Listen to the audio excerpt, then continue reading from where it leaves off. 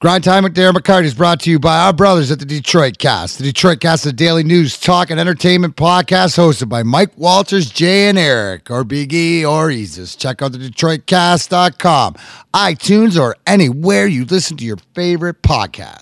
He's an author and a rock star. He's reached highs that most can only dream of. He's also hit lows you wouldn't wish on your worst enemy. And now he's ready to share that journey and that truth with you on Grind Time with Darren McCarty. Please welcome your host, number 25, Darren McCarty.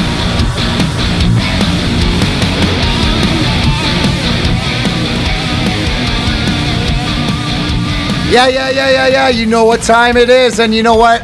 I know it's Tuesday, guys, and regular Grind Time is until tomorrow night. We're still having that. That's going to be a great show with a bunch of comic friends, but right now on this Tuesday, the day before the first game of the NHL 2019 hockey playoffs here at Grind Time with Darren McCarty. In case you forgot, I'm Darren McCarty, four-time Stanley Cup champion, and at Grind Time, we talk what I want to talk about. So tonight, we're doing a hockey preview show. I couldn't be more excited and ecstatic to have a couple guests in here to join alongside, always with me. Perry, how are you? Good, Mac. Perry Vellucci, Tim Krakowski. How you man? doing over there? But tonight we're going to do some brackets, some playoffs, some roundup, just some straight hockey talk with two of the two guys that I've known a long time in this area and to me are two of the most knowledgeable guys that I like in this sport. Give it up, my guest, the voice of the Red Wings, Kenny Cal. Scores. You jackass. I like it. Kalzinski, you jackass. And the host, Michigan Media's morning shows in a WJR, Mr. Sean Belegian. How are you, What's my up, friend? Mac? Pleasure to be here. This is great. Great to be here. Now, first things first. Now, Sean and I always love Sean because he knows my OHL stats like the back of his hand, and he knows OHL hockey. And obviously, being over in the Plymouth area, I'm going to have you give us a little update coming into obviously big night with the lottery draft.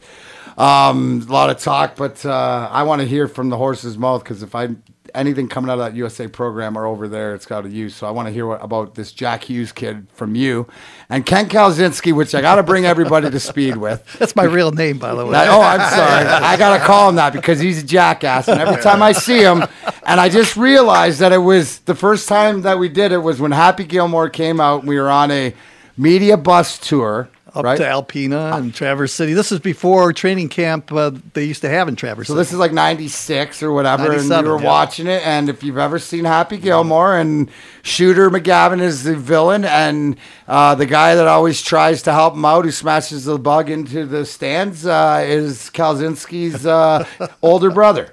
That jackass. So we've had that running joke, and I appreciate you playing along with me with my reindeer game. So first things first to you, Ken. Jack Hughes, right?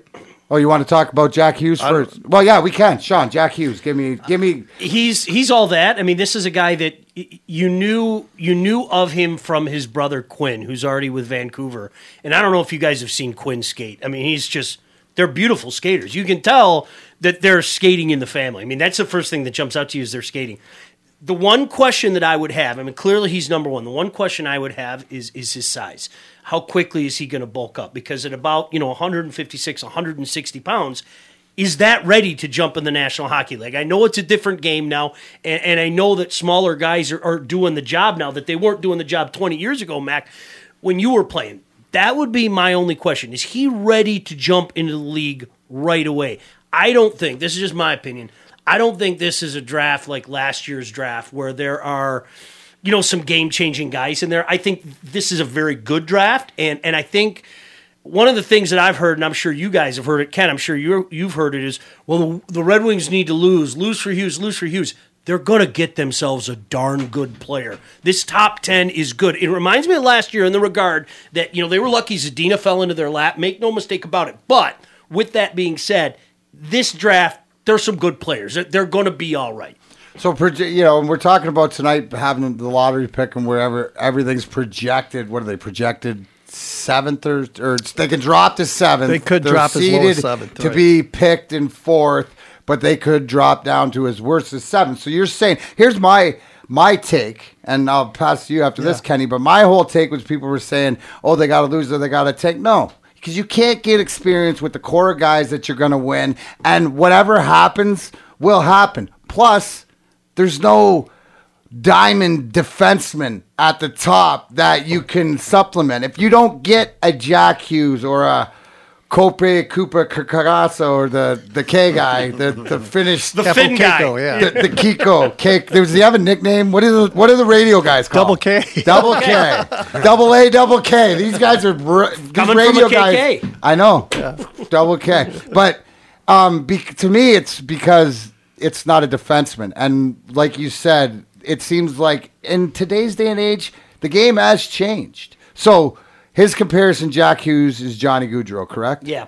Now, but with Gaudreau, where was he at? Because he's had to, dude, don't get it twisted. He still takes punishment. He gets whacked and hard. He's a little centerman guy up in Calgary that makes that team go. But you got to be tough to still play in this game. But what do you say, Kenny boy? You know what? I agree with you, Sean. I hear everything about Jack Hughes, and unfortunately, I haven't really had a chance to see him play. I've seen highlights of him, but this is a league of men, and I know right now it's a younger league. But with that said, you still have to play like a man, and you're 18 years old. You still have time to fill out. And I think a lot of people here in Detroit, if the Red Wings are lucky enough to get a Jack Hughes, they think he could step right in and play.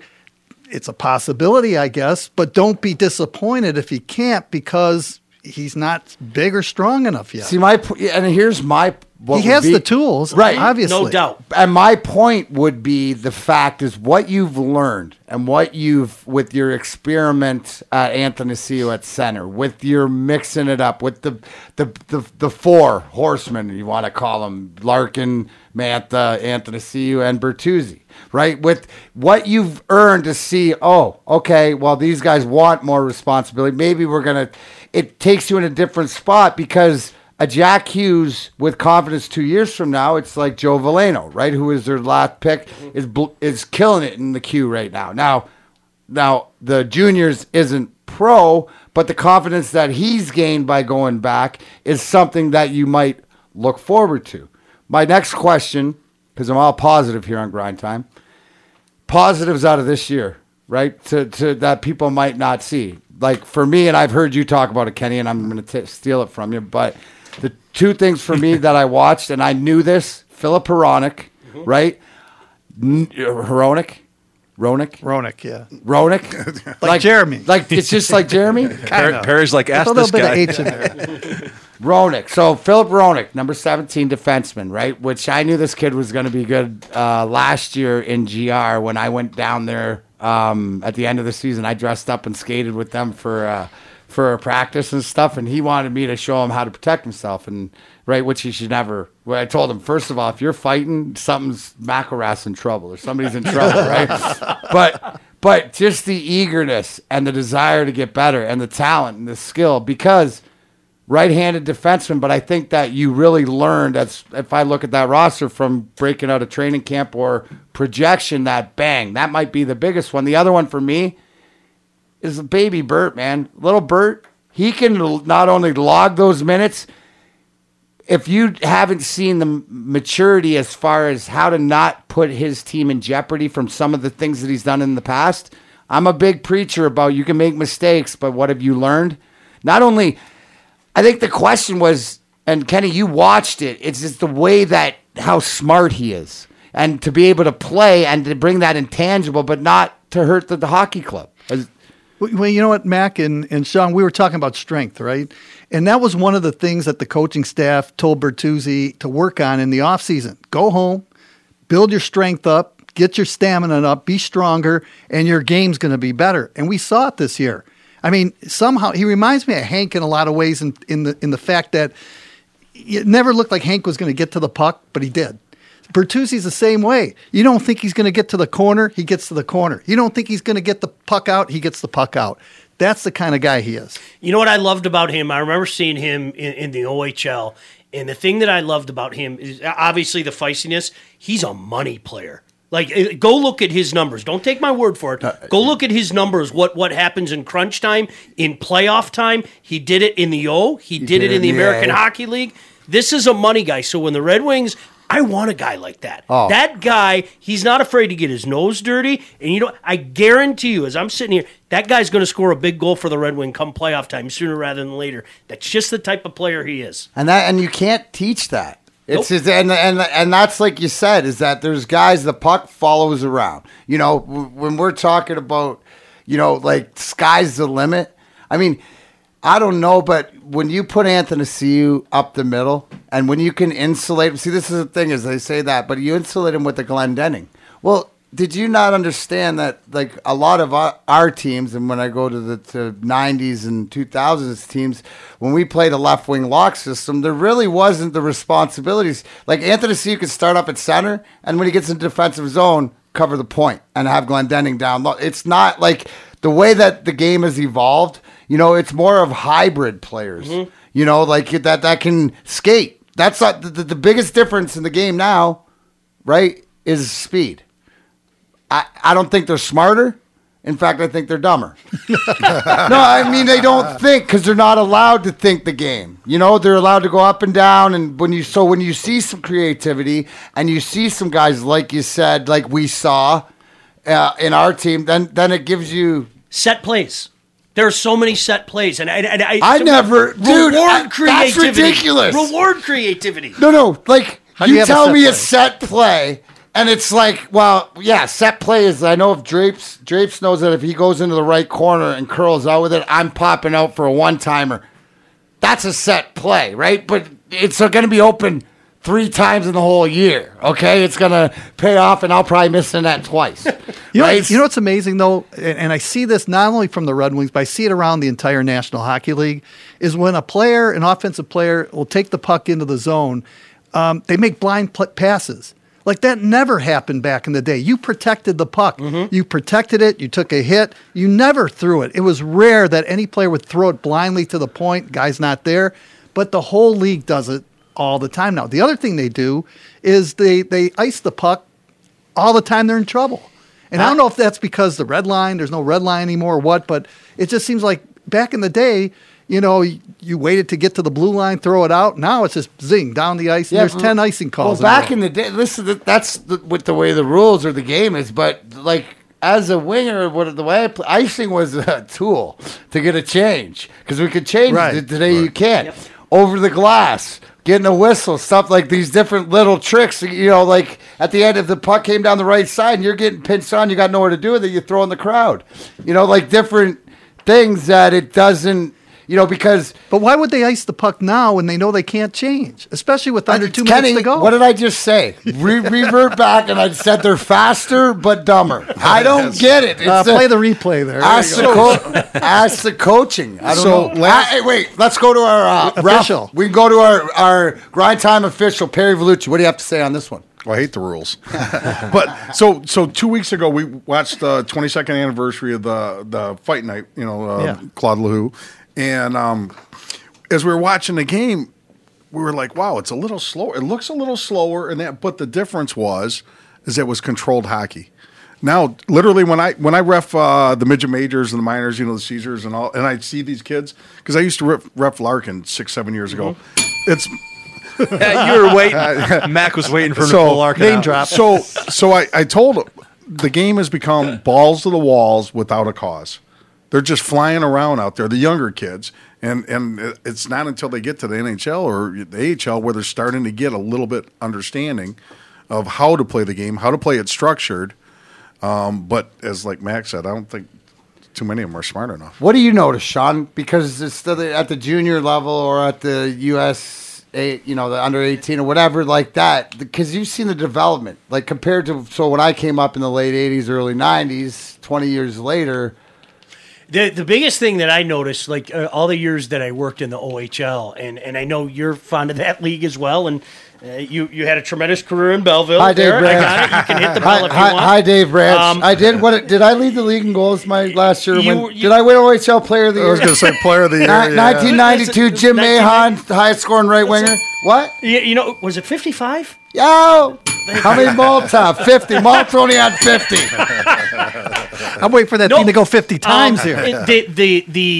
I mean, not only do you see the point totals go incredibly down, just the lack of creativity. It's sad to watch because that, to me, I've said this, no disrespect to you, Ken, or anybody else. I love the National Hockey League.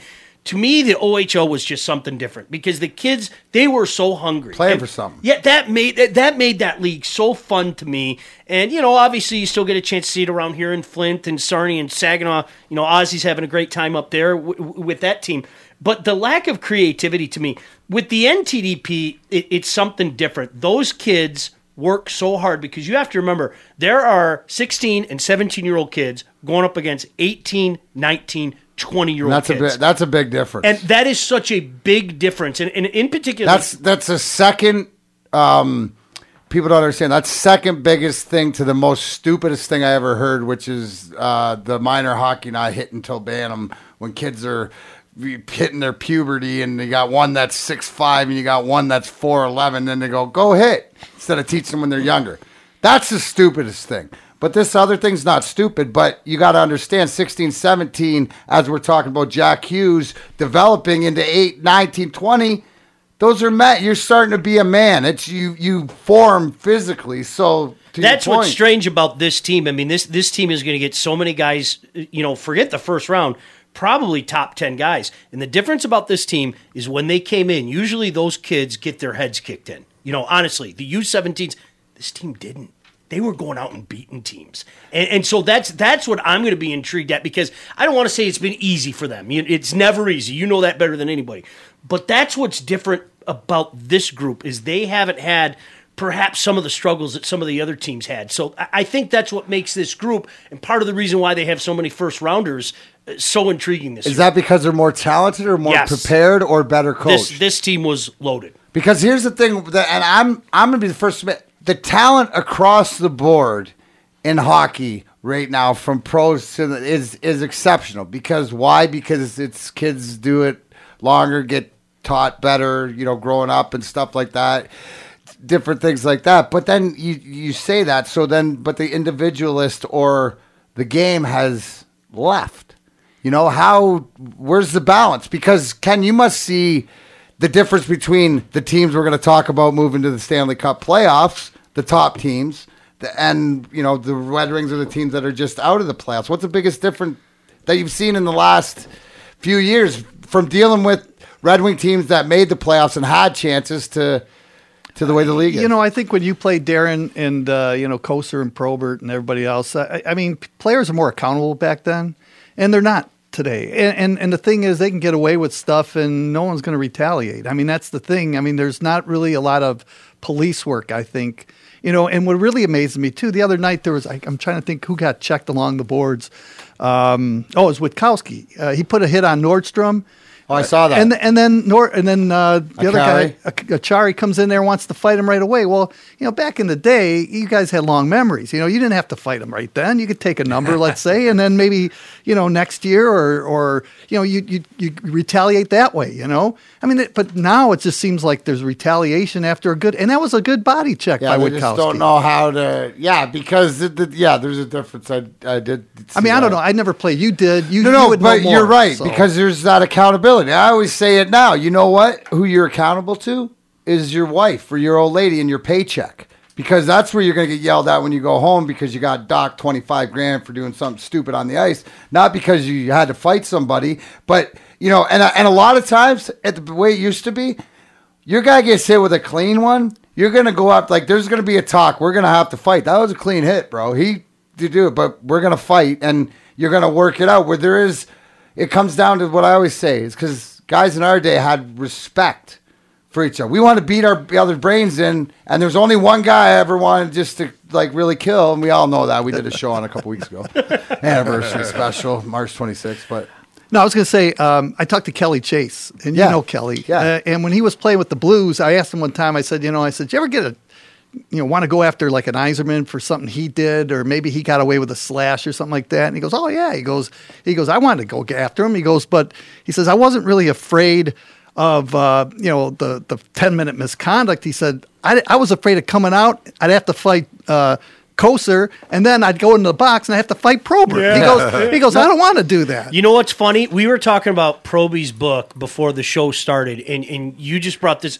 Proby, the one guy he couldn't stand, and if you guys read the book, it was Kevin McGuire from the Buffalo Sabres. Because of what he did for Stevie. It's exactly what you said. Yeah. He went after Stevie, like 88 or whatever, and like if you go on YouTube, you can watch Bob go berserk. He slides on his knees and tags him. Yes, he does.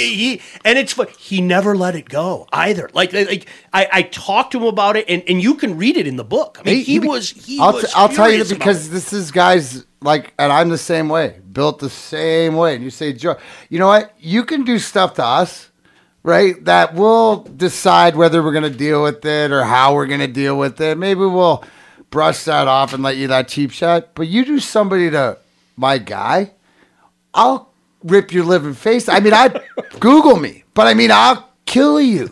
Like if you go after one of my teammates, like anyway.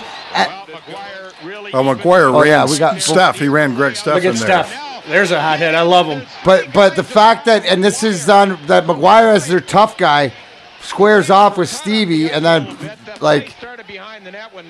Proby's trying. Look at who's 8. 8's got Proby's leg. There's a guy hanging on like a dog.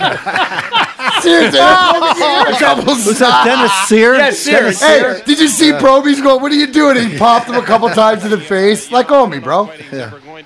Let go of me. The funniest thing, Mac. I remember watching this and going, Yzerman's dropping with McGuire. And that was the craziest thing about it. Yeah. Right. I think you might even hear Mick, but they're not being hit enough and fought enough and everything else, and they are tonight. And this will get something, gives Detroit something to think about. Look at him. Look at him. Is he angry? You know, he has good reason. I mean, McGuire really nailed him. Now he's trying to get out of McGuire. Well, he's not going to get at him. You see Kevin McGuire, he's just standing back looking. Here he comes. Right, he suckered him. There we go. Nailed him right there. He just went around the ref, didn't he? Proby, yeah, look at him. Now Housley has to get a hold of that goaltender. Somebody has a hold of Housley. It's hard to tell right now. Oh, we missed those days, huh? My goodness. Well, that ref's got some judo.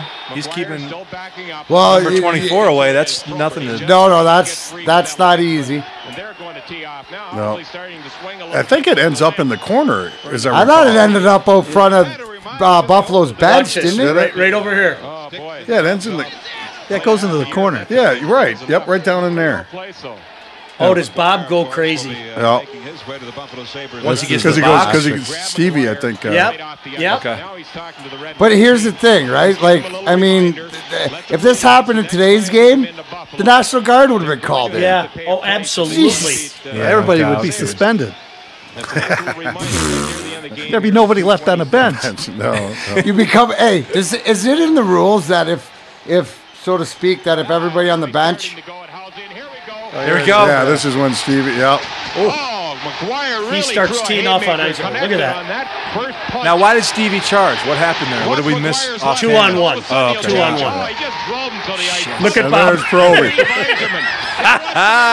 He waits. Look at look at his eye him up, pull him up, get him up. Yep, He's gonna circle. Look at him. Yeah, look at. Oh, you want some? I will. With the mask on, Poor Tommy Barrasso. Get out of my face. Let's go get You away. want this? Who else is on? Somebody Watch him else? sneak in. Is Look that at the this. one? That could be Spuddy going nuts too. Yeah, I think it was Gerard. He's still trying to get some little rabbit punches in. Probert's like a predator. Oh, that's Gallant, right? Oh, he's tough as hell. We wish you a Merry Christmas. Look at Housley. Housley's Prober. going. What does he do? Housley's Here going. comes. Hey, Gerard, Here I'll comes. grab you so you don't have to fight anymore. He'll just look around for the open man. And he just found Look at number another one. 24, still trying. Oh, just watch Timmy. Oh, he's what he not does. done yet. Watch what he does. Now he's free. Look out. Look at there you go. Oh, that was a good one. See ya. Half a minute ago, Prober would just look around and finally be able to throw a right into McGuire. He had him right down on the ice. And that you're looking at. Didn't McGuire, wasn't he a referee? Yeah. One of the greatest sucker punches I have ever seen. See, okay, guys. Now, Oh, here we go. that was not like I was a do. tactical I tell sucker everybody the difference between a sucker punch and a cold cock, right? Mm-hmm. Which Which, by the way, I put it on the Grind Time locker room. There was an interview done with me after that fight like 20-some years ago, and there's a camera angle there that you see how hard I hit Lemieux, right? When you look at somebody, that's Kolchak. Proby, I don't think he wasn't looking, but that was a great slide sucker. And when you deserve that, if you touch Stevie, what do you expect? I like the terminology, a great slide sucker. Yeah. How would you have? I mean, you're the person that for a living and has done it so Snuck in graciously there. for us, has put pictures into the words. How would you have described what he did there? Oh, hell is breaking loose on the ice, and Probert slides in and hits him with an uppercut. I guess I don't know. I'd On get in one trouble. knee, I don't know. I'd call it justice. I'd get in trouble. I'd say something like that because that's justice. I Yeah. don't care. No, I agree. You know what Thank Kevin you. McGuire is. You know what Steve Yzerman is. And you don't wrestle with him. Do whatever you want. Stevie's a strong guy. He can hold himself. But when you take a swing, when you start that's throwing over. That's over. right? Which if for people listening who can't see, it's Kevin McGuire, Bob Probert back at probably 88. But the problem, and Sean, you nailed it, is the respect. Now, it happens sometime where you get paired off in a situation like that with a guy who's not a fighter or whatever, and it's like, behave, okay? And then you start talking, right? You're not going to, as long as everything's copacetic, guys are paired off properly, which means that guys aren't out of their classes, right? So it doesn't matter if your guy might lose the fight. If it's like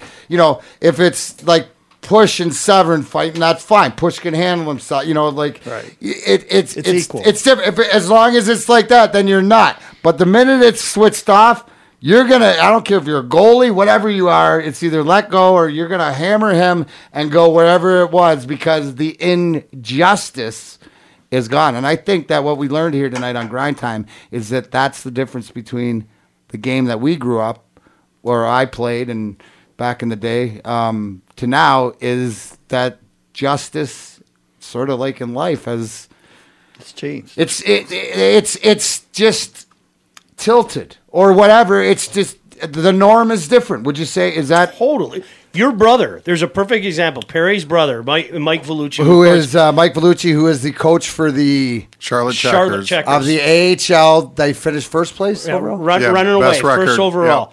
But he played for the Hartford Whalers. I and don't know if you guys remember. He played for the Hartford Whalers. And they had, back in the day when things like that used to happen, they had a Donnybrook with Quebec. Who's he paired up with? Michel Goulet. You're not going to... So he goes, here I am. I'm excited. I'm in the National Hockey League. And Michel Goulet's looking at me going, don't do it, kid. Don't do it. And he goes, I'm not going to take a punch at Michel Goulet. And can't. that's exactly what you're talking Because about. of Matt. there's that respect back in the day was whatever else. And it goes to treat me the way you want to be treated, right? I'm not going to... And this is regular season we're talking about, because when playoffs comes around, everything is out the window because it's win or lose. And why I say that is because... But nobody fights in the playoffs. Rarely, right? Well, they will, but it's what I'm saying is how hard guys play, because I've never seen Wayne Gretzky get abused more by 18 and 33 than in 96 against St. Louis. You'll play those guys hard, not fight them, but like dirtier. I guess make it harder on them in the playoffs, where you're not going to go out there and jump somebody or whatever, but you're going to keep it copacetic, but you're going to finish your check. I remember Paul Coffey wouldn't talk to me for like 10 years after I laid him out, knocked him out of the series in Philly, after game 2 or whatever. But sorry, bro. Guys are like that, but the playoffs. But that's sort of one of the differences. What about what give us a nugget, Kenny, about what people should be excited or look forward to for this Red Wing team? Well, I think they're in the right direction, heading in the right direction. And what I really like about this team, Darren and Sean, is that all the guys that are expected to lead this team in the future are really getting it at the same time. And I think what we've seen before is we'd have Mantha have a good game, and then he'd go 4 or 5 games, and he wouldn't do anything. And then you have Bertuzzi, same thing. Larkin was good all season long for the most part. But now, towards the end of the season, you had 4 or 5 guys gel together at the same time. So that's the hope that I see, that these guys will do it on a more consistent basis. And we've seen it. So that's proof that they can get it done. You know what I say too? And I tell everybody, you know what the greatest thing is? How these 22, 24, 25, right? So they're where we were in like 94, 95. And what I mean by that is their core guys, these guys you're talking about, right, aren't married yet, don't have the kids, so this summer, it wouldn't be surprised me if they don't go away on a trip or golf and work out together and build what they started. And, when I said earlier to you guys, when I walked in the dressing room, about a month or so ago and was like, holy, let me take the temperature of the room here because, wow, this feels like old school because it felt like guys were excited to be there. We're happy to play with each other. And that's the greatness that you mentioned. Not only that, Kenny, about getting it on the ice together, getting it as pros and what it means to be Detroit Red Wings, because we all know being around here, the game's the easy part. It's the way you lead, and I think that's what for myself as an alumnus and watching these guys, I couldn't be more proud of who they are as people too. I think of the Edmonton Oilers and the great teams that they had before all of them got married. They did everything together. And you know what? That's kind of the secret to them bonding together and making teams great is because you've got a group of guys that are around the same age and they do things together, off the ice, on the ice, in the locker room. They hang together, and that makes you really close. And when things happen on the ice, and we just talked about somebody disses somebody wrong, guess what? Who's going to go to bat for them? It's the guys that you're closest to. So I like that. The other thing I'd like to see, guys, is I still think the Red Wings need some scoring, and I'd like to see some balanced scoring. And you can't always count on Bertuzzi and Mantha and Larkin to score all the goals for you. You got to have second, third, fourth lines that can contribute on occasion. So when those guys aren't going, the other guys are, and you've got some balance now. Well, I think that's probably going to segue after Sean gives me his answer about that into these playoffs, why some of these teams are so good and what you've seen throughout the league, what you need. Because the greatest gift is you go and you see who do you want to be like, whether it's team, whether it's player, what are they doing to get there?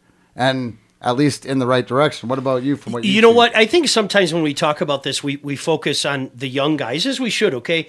I thought, and Ken, you tell me if you agree or disagree, I thought Dylan Larkin went like this year. I really did. And, we can have the debate. Is he elite? I don't care. He's a darn good player. I'll go to war with a guy like that. I'll go to war with a guy like that. And I thought there was a maturity. Now, the way he conducted himself, I think both on and off the ice. I think, again, so much is said about the C, and maybe next year he gets a C. I know Coach Blashill said that's something that they'll talk about, but I really liked his game. He has turned into a lead by example. And Ken, today you have to play 200 feet. You have to play 200 feet. The guys that decide that they want to play 170 feet are not going to get the ice time.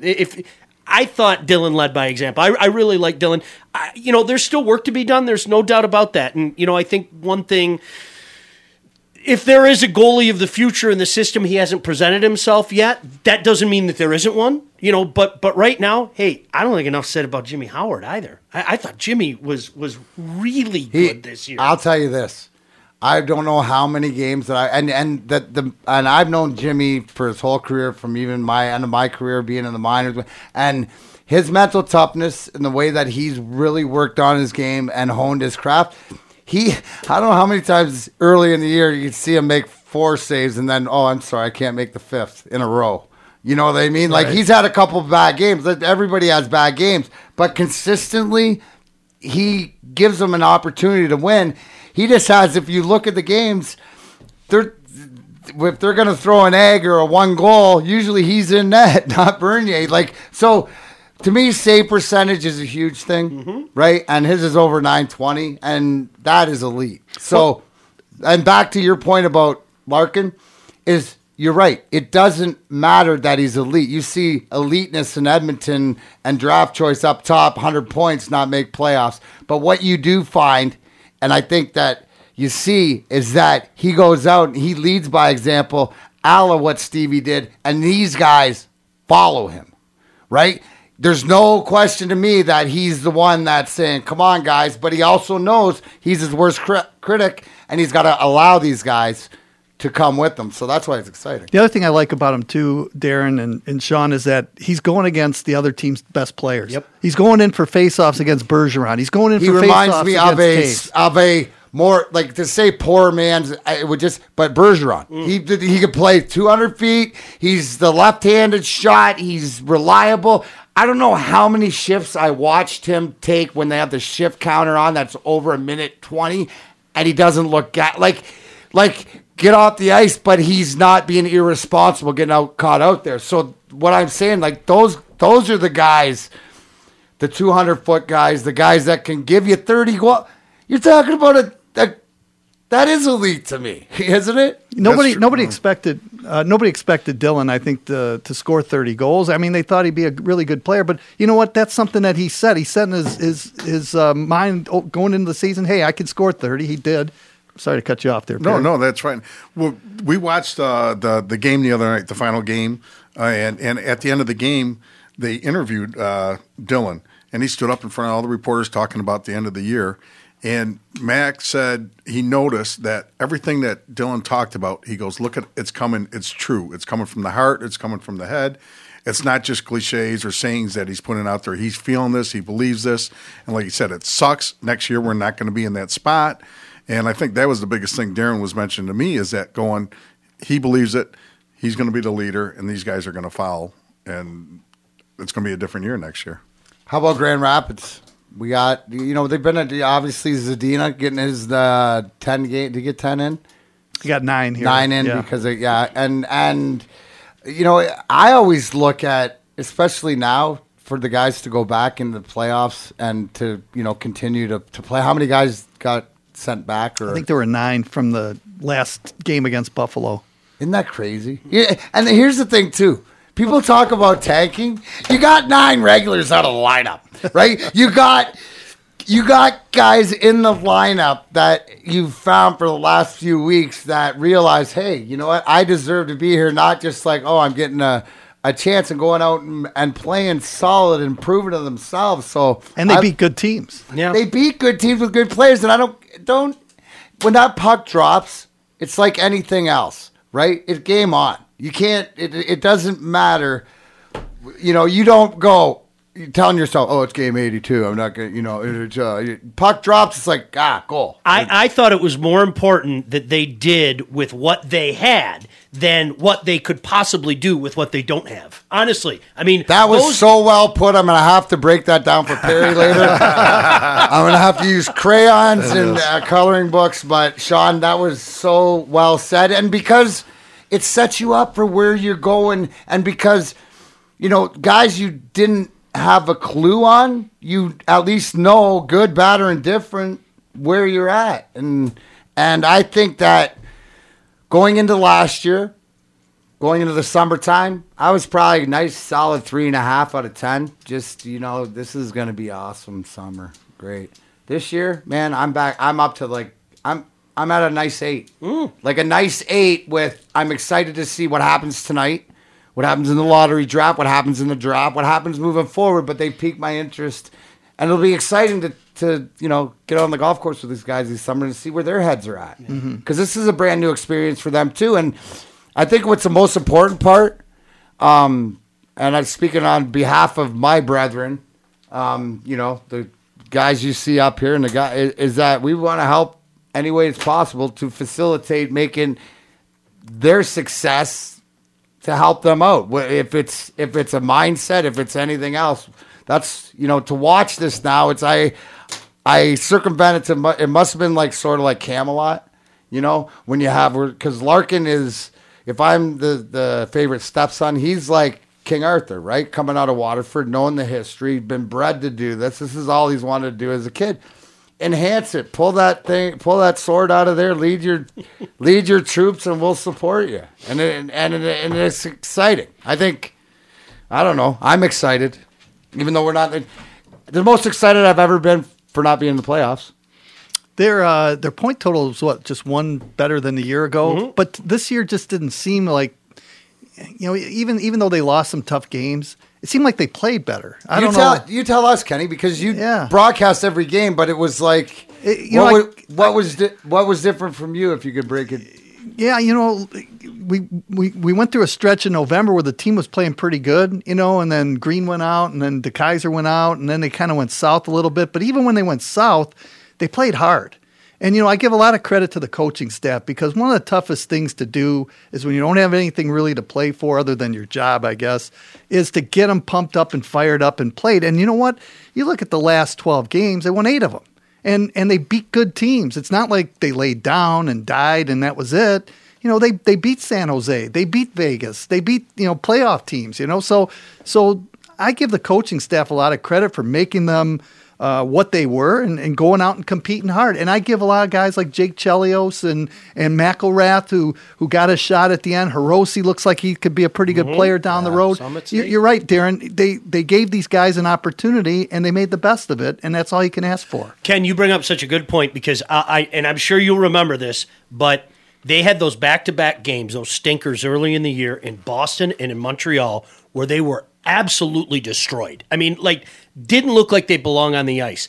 And for them to bounce back from that, I think that says a lot, because you're talking about a young kid's, oh my goodness, it's still October, this is going to be the longest year. For them to bounce back by the way that they did, I think that's a testament to the coaching staff.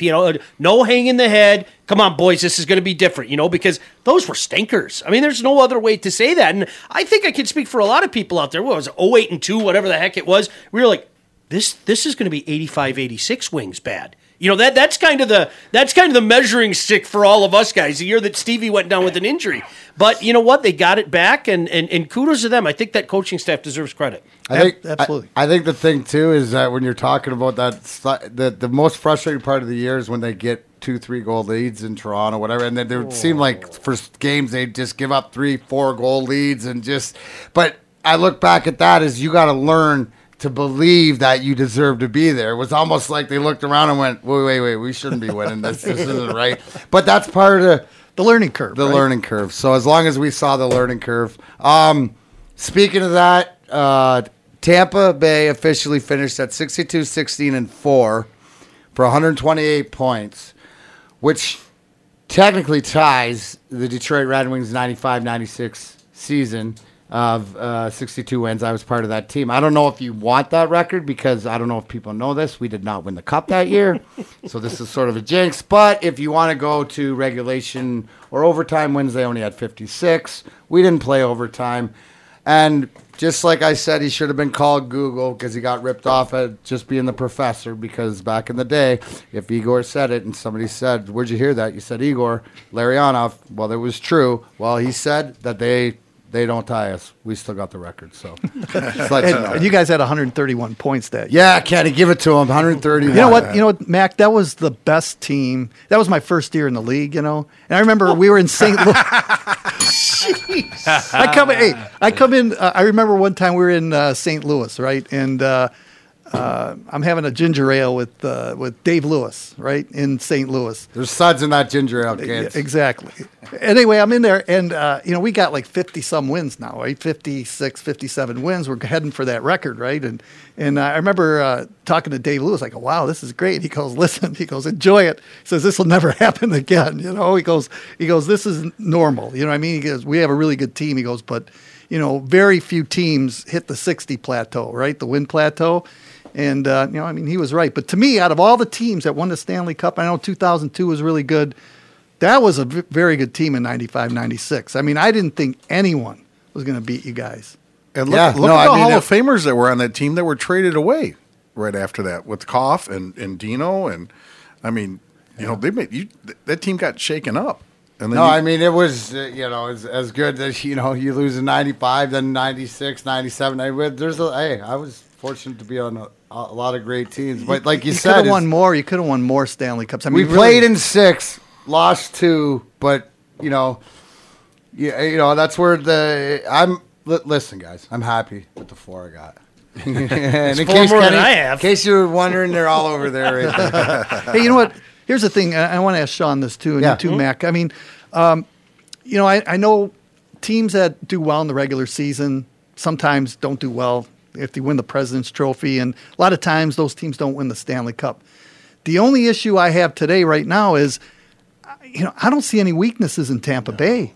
I mean, I've seen games where they look bad in the first period and they're down 2-0. They come back and they win 6-3 or something. You're a sick seguer into our picks right there, because that is the first game we're going to tackle, and I see that starting tomorrow. We got Tampa Bay and Columbus. That is the 1 seed and the 8 seed in the East. Now, Kenny, great point.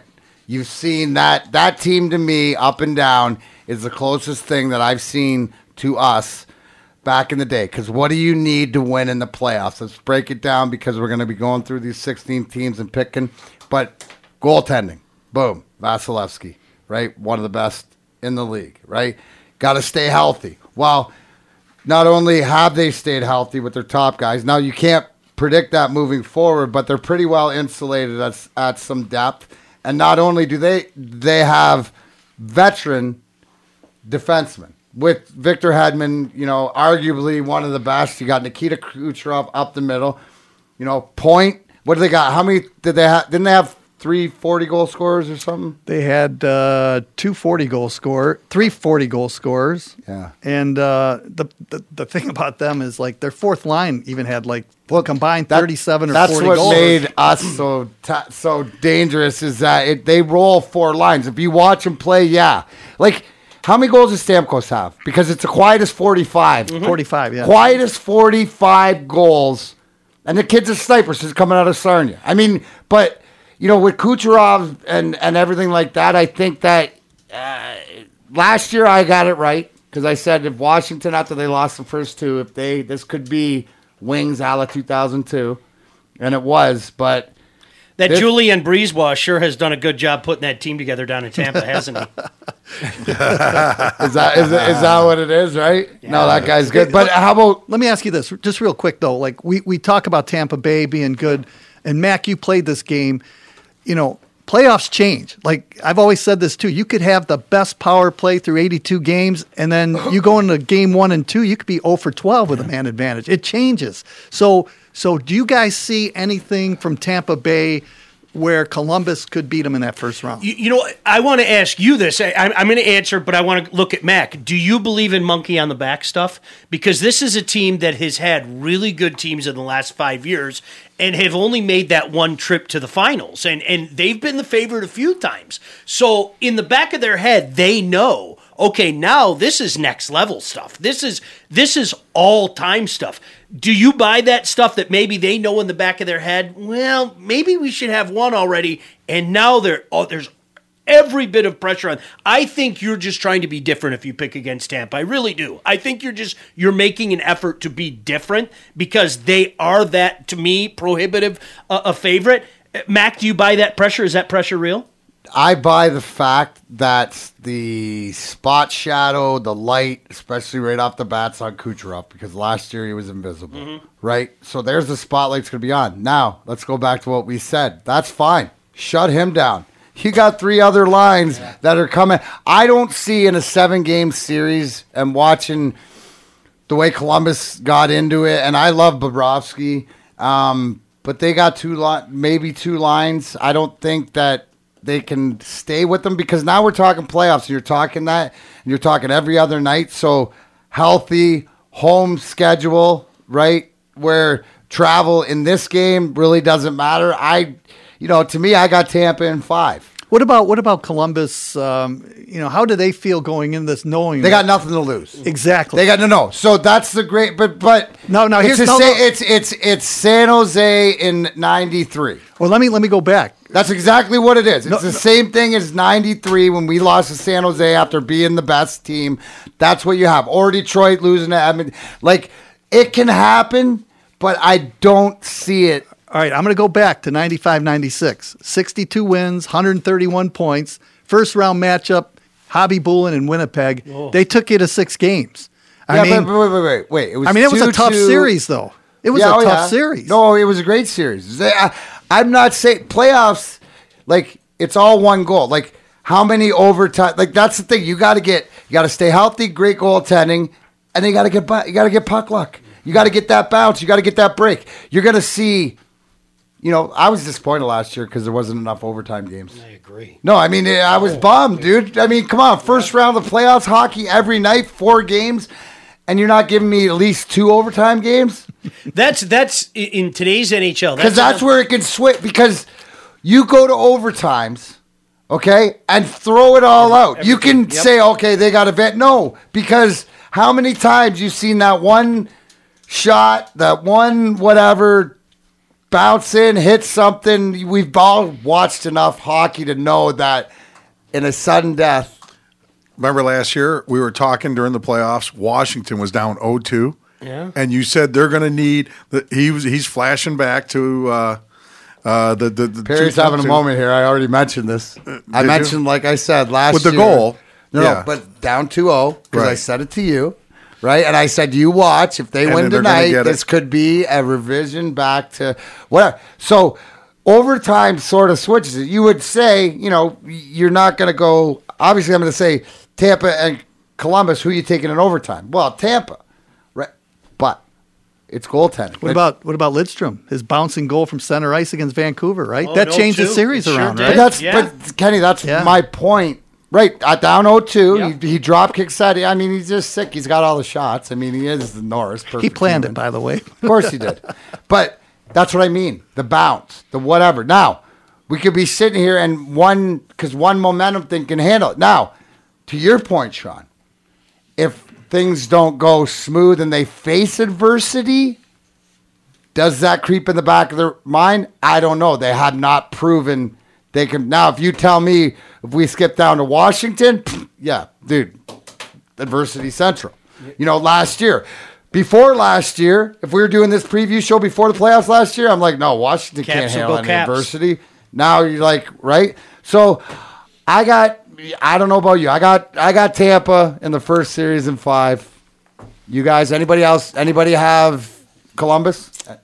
You got it in 5? Yeah. I want to say 4 really badly, but I'm not going to. Here's the difference between, again, we probably sound like a bunch of old dudes, but back in the day, so many of those first rounds were just over like that. In this era of cost certainty, how many times have we seen a series like this go 6 or 7 games? Well, that's the parity. That is Batman hockey, the parity down to the last game, where it's going to be close. And the whole thing is home ice doesn't mean as much as it used to. Mm-hmm. Everybody's used to play. Every rink's the same, pretty much. It's not that much. You look like you're over there going Columbus is 7. No. Here's what I'm thinking, Mac. I'm thinking Columbus. They've never won a playoff series in their history. I don't think they've won a playoff game. Well, so you're thinking that this is the perfect one to start. No. So I'm saying that. You know what? The only way that they can steal a couple of games of Bobrovsky is unbelievable. But I just don't think they have the firepower. They've played well, and they're on a little bit of a run going into the playoffs. I like teams that are like that because they're freewheeling and there's nothing to lose. But can they win the series? I don't think so. That Edmonton team that knocked you guys off in 2006. I wasn't there. I was in Calgary. Yeah, you were in Calgary by then. But that Edmonton team is a team, to your point, they had been playing playoffs for a month. And they had everything going. Fernando Pisani scoring goals left and right. Those are the types of things that you need to get going. And think about this, especially as active as Columbus was at the deadline. If they flame out, that's going to be ugly. That's good because they went all in at the deadline. They went. And you don't know if they're going to resign. That's exactly it. Yeah, no, that's the whole point. But that. To like you said, to that point, it'll be very interesting.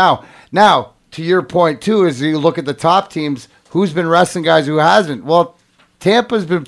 They won the last game 6-3. With it doesn't matter who they put in there, their guys are still playing. So they know. I think the way that they've played the end of the year is they sort of know that they can't have any letdowns. I think this is their year. To me, is that their year to lose, and it's their year to prove what Washington did last year. I'll say this: if they lose any of the rounds, I think that's a major disappointment because they've wired to wired this thing. Yep. And they've been so Kenny, good. The only question people want to know out there is does it matter if they win or lose? Does Stevie end up here anyways? That's it doesn't matter if they win or lose. That right, exactly. It doesn't matter if they win, doesn't matter if they lose. To your point, I heard you on the radio. You hear all these things out of New York. dude, it's called tampering. Until you hear it till after the regular season's done. So I heard Steve Yzerman, by the way. Like my sources tell me that he's going back up to Antarctica or up to the Arctic Circle and help coach Santa Claus's team with Homer. So that's my just a point. rumor. My point is there'd probably be about 8 or 9 different teams that would like his services. Yeah. at this Hello. point. Yeah. Hello. Yeah. Yeah. What's So this, So what's if this you see a Rangers report talk? out there that says, the New York Times came out and said that that's he's the- interested in the Ranger job. Well, you know, that's like Timmy. That's like I told you. Hey, Sather just retired. Stevie probably want that president job. Oh yeah, probably. Yeah. I mean, hey, would you like to play bass for I don't know, Metallica or? Yeah, but it's the Rangers. Is he really talking to the Rangers? Like, is that No, He my can't talk point to him, is I don't my think. point is Okay. that I think it's full of shit. okay? There you go. No, That's the but answer. but again, to be a president. Ken Cal. Oh, Kenny, Kenny Cal, that jackass. Kenny, can you call your own goal? He scores. No, so I think it's just blunderblub. All right. Don't listen to it. So, all right. Next, that's even though it's a Thursday game, let's stay in the East. 2 seed Boston, 3 seed Toronto. Toronto, as my boy Matt the Diesel Dairy says. Toronto. What do you think? Shawnee? I like Toronto in this series, and I'll tell you why. Boston played so well down the stretch. To me, I think I put the circle around Anderson. I think that guy. People don't realize, the scoring of Toronto, and they're getting it from different places right now. I put the circle around Anderson, and you were talking about resting guys. I had a chance to watch the Habs beat the Marlies the other night because the Leafs were resting everybody. I mean, it did. It looked like an AHL game. I think the Leafs are going to pull the upset. That if that's one in the first round that because you guys know as well as I do, somebody's going to beat somebody that it wasn't supposed to happen. If I had to pick one, it's not a major upset, but I'll take Toronto. I think Mike Babcock is. I think they're close. I don't know if they're ready to win a cup yet, but I think they're close. I don't think they have the goal. To your point, I don't think that goaltending is. It's all about him. It's all about No, this Toronto team almost mirrors San Jose, except Martin Jones has proven it before. Now, the difference between this Anderson is Calgary, right? It's Mike Smith. Mm-hmm. Now, who you put, you know what I mean? Like, I'm not really confident in putting anything, and everybody knows I'm a degenerate, but who are you going to bet on, right? So, to your point, you know what? I'm sticking with Boston. I got to go with Boston because they know how to do it, and I think Tuukka Rask. I think you're right. I think when we're talking about this series, it's going to be, well, if you didn't let in that goal, or if you didn't, because down the stretch too, Toronto just gives up way too many goals. I've seen it way too much. 5-4-5. They had some crazy games. And they haven't figured out to shut it down. Because the good teams like Tampa will figure out, okay, we got to win this game 1-0. They can, right? Washington can win a game 1-0. I don't think Toronto can win a game 1-0. Boston can. That's mine. But I think it's 7. Yep. Mm-hmm. I think it's an even series, but history tells me that Boston is going to win again. And, I like Mike Babcock. I like the way he coaches. And I think Toronto has a lot of firepower, but so do the Boston Bruins. Their goaltending is much better with Rask and Halak. It doesn't matter who they throw in there. Marchand, to me, is unbelievable. Bergeron, Pasternak, all these guys. I mean, they're really deep, I think. And I think it's going to be a great series. And hey, trust me, Toronto remembers that last series against Boston. Remember when they could have won that series? Boston came back, won it in overtime. And sent all the fans in Toronto at Air Canada Center home crying. They remember that. But they got a lot of stuff the to last remember time, since 67. The last time that the Bruins, I think, lost to the Maple Leafs was back in 1969. They've lost every playoff series, I think 5 or 6 in a row. You didn't tell me that. I might be. You might be right on this one, Sean. You know what you just said, Ken? You open that up might have Pandora's. just. Do you know what? ticks me off is you, especially you take a look at this division, and these teams haven't played each other. Like a Montreal-Detroit playoff series, we haven't seen that since 78. Leafs and Habs, we haven't seen that since 79. It's a crying shame. I'm sorry, I'm one of those guys. Sorry to go off on a tangent. No, Let's go back to those old divisional matchups, 1 versus 4. Do you know how great it would be in the? Could you imagine in this series, Bruins Wings first round playing the winner of Habs Leafs? Are you kidding me? That would be unbelievable. Obviously, Tampa's in there, and we'll see what Buffalo does with some of the youth that they have. But I'm sorry, I'm kind of an old school guy. Dare I say, a romantic about it.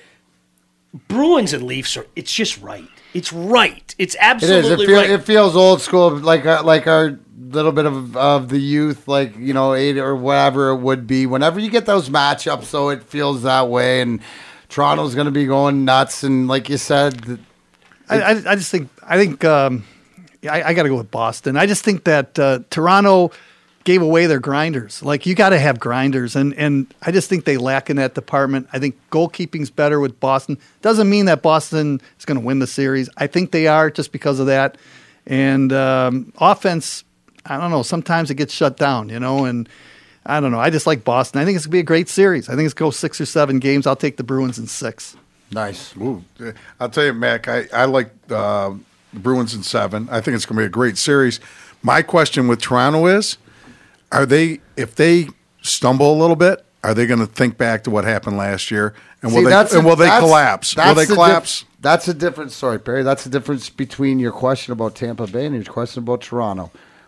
If it goes south, I don't think Toronto yet has, because even though they have good young players, winning leadership, and I like John Tavares, but he's still got to learn how to play in the playoffs. It's a whole different beast. So that's the one to see adversity.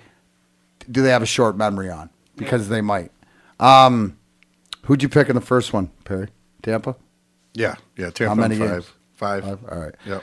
Washington and Carolina, the first wild card, which, dude, I hope Carolina wins a couple games because their Sallies are the best. I don't care what you say. I love hearing Justin Williams is my guy, and what they do and their creativity and the way they got those fans. I will turn on NHL Tonight and try to time it to when the game's over if they're winning. If I see on the ticker they're winning, and I'll find the game just to see, because they've some of the sickest celebrations. But I was a big Ocho Cinco, Chad Johnson, Cincinnati when he started to do that. I think that goes back to the beginning of this conversation about the individuality. But, there's Justin Williams who's won some cups and has realized that, I like the demeanor of that Carolina team. I don't think they have enough. I think that they always play the right way.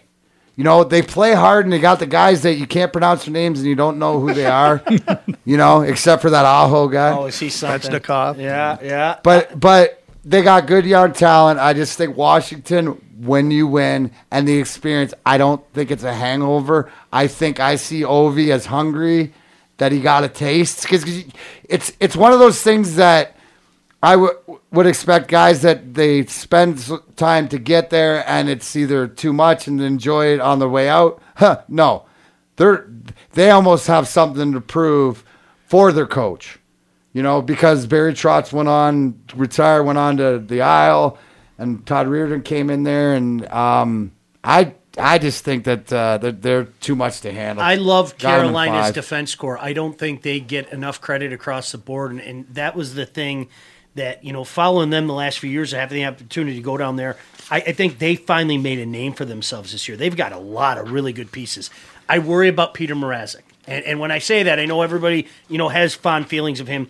Peter can be really good. Yeah. Peter can be really not so good. So I worry about that. But here's the thing, right? Is that I would rather have Peter Mrazek in Toronto's net. Because here's the thing. Peter Mrazek has the ability to steal series and to win, whether you want to call it the Steve Penny, the guy you don't know of. He could, right? Remember back in the 84? Yeah, that's a great call. But he's a guy, like when you talk about goaltending and guys that can steal, we've seen it here. He's done it in Grand Rapids for the Calder and stuff. That's a goalie that you could lose 9-1 and then could shut out 3 times 1-0. You know what? I like Carolina too. I like how they're playing, but I just don't think they have enough. And you know what? I give them A for effort because they've played hard. They've done a good job for their coach. They make hockey interesting. They shoot the puck. I mean, they lead the league, I think, in shots on goal. They get 40 shots a game. To your point, Sean, their defensemen do a great job of getting the puck to the net. Every time you watch a Justin Falk or whoever's on the blue line, Ashley Slavin, Dougie. Walmart. I mean, they're loaded on the blue line. They really no, and to your point, that's what I think in every sport, whether you're a fan, obviously of being a Wings fan or a fan of the sport, there's teams in every sport that you sort of admire from afar because of the way they do things, because of the way they operate, or the way that they play the right way. Like you said, they just don't have enough. I'm going to throw this at you, though, guys. Washington has given up 249 goals this year. How many think Carolina's given up this year? 223. So they're almost 20 goals better. How many have they scored, though? They've scored 245 and 278 for Washington. So that's not much of a difference. So that tells me, if I'm using my Vegas sport book brain that I acquired back in the 90s, that that series is going to be closer or not. I check the odds and say that if that could be an upset series. But what it tells me is that if you're getting 45 shots on goal a game, chances are you're playing in their end quite a bit. Mm-hmm. So like I said, I think they'll make it exciting, but I just think the experience. That's a good point, though. That's a great Kenny Cal jackass tidbit here on the Grind Time with Darren McCarty. Keep an eye on that Carolina. They're pesky. I'll say Washington in 6. Okay. I was doing the same thing, Washington in 6, because I think, like you said, Mrazek can steal a couple games, and you would know this coming after winning the Cup. You think Washington, it might take a couple games just to get it back into that playoff mode? Or do you think they'll jump into it right away? That's a really good point, because Carolina is a team that from puck drop is going to go at you and play the same way. So if Washington's not ready, that's a game, first game that they could lose. Whereas I would suspect Tampa is coming out of there on a mission. Like if Tampa's up 3-0 after 1 tomorrow night, I'm not surprised. I think that's just a whole bunch of what to come. But, Perry, you have a great point. It'll be interesting to see how Washington starts out tomorrow. But, a lot of times, too, it's getting the jitters, the bugs, and everything out of the thing. So, is it harder on the home team, though, in the playoffs, like that game 1? Like, because there's you got all that I think without history behind you, with youth and inexperience, because I think a lot of time it's the excitement, and then you lack of a better term, blow your wad fucking too early, and like a teenager, yeah, attaboy, Kenny. Well, I remember a guy. Put that right by Ken Cal. taking the wind out of the sails of the defending Stanley Cup champion in Game 1 in a barn back in the 0-2 conference finals. Hey, wasn't there a Red Wing that had a hat trick against the Avs that game? Yeah, but that was at home. Yeah, that was at home against Colorado. You took the wind out of the sails. Yeah, we were down 3-2 going into the third. I got a natural hat trick. We won 5-3. It was 2 days before Griffin's 6th birthday. Thank you. All shouts. Kirk Maltby, number 18 behind me. Greatest decoy in the world. Greatest 2-on-1 decoy. Some of my best goals are him on a 2-on-1. I love Tom Wilson. Dude, that's my guy. Right. Yeah. I love, and you know what? He's one of the nicest guys you could ever meet. I've never met him. I need to golf with him. Try to find him. It's one of the nicest guys you'd ever meet, and you know what? That's the type of guy you go. He's old school, bro. He's old school. He's tougher than I ever was, and he's turned himself into a hell of a player, and is the heartbeat on that team. Now, if he can emotionally stay in check, because stuff that he did, he would have got away with in my day. He can't now, because it'd be like me being out there playing right now and try. That's. But he's a better... Mac, but in a certain regard, okay, you scored a lot in the OHL. I think Washington asked Willie to be something that he wasn't. Really, can he do that? Well, yes, we've seen that. Willie can play. I mean, Right. Witt Oh yeah. No. really But and you know what? That's To when your they credit- allow him to play. Yeah. Because it's sort of like how Scotty utilized me between the grind line and then playing with Stevie all the time because you get that ability and it's that confidence. And I see, because Tom Wilson's exactly like I am. You see the love of his teammates for him, and that's his gas. That's his motivation. He don't care about anything else. He plays as hard for them. And plus, I mean, dude, would you want another dude? Like, he's just an assassin. You know what? It reminds me of when we were talking about the Oilers earlier, and they bounced the Red Wings in 6 games. And Pronger was on that team. Yeah. And I'm saying, you know what? This guy's going to be in the penalty box. He took his first minor penalty, I think, in Game 5. Yeah. So when you say that Wilson has to stay in check, if he keeps the emotions and plays just the way he can play, that's a big bonus. He's an asset. And I think that's what you see, on a lesser scale. But they got like 5 of those guys in Tampa.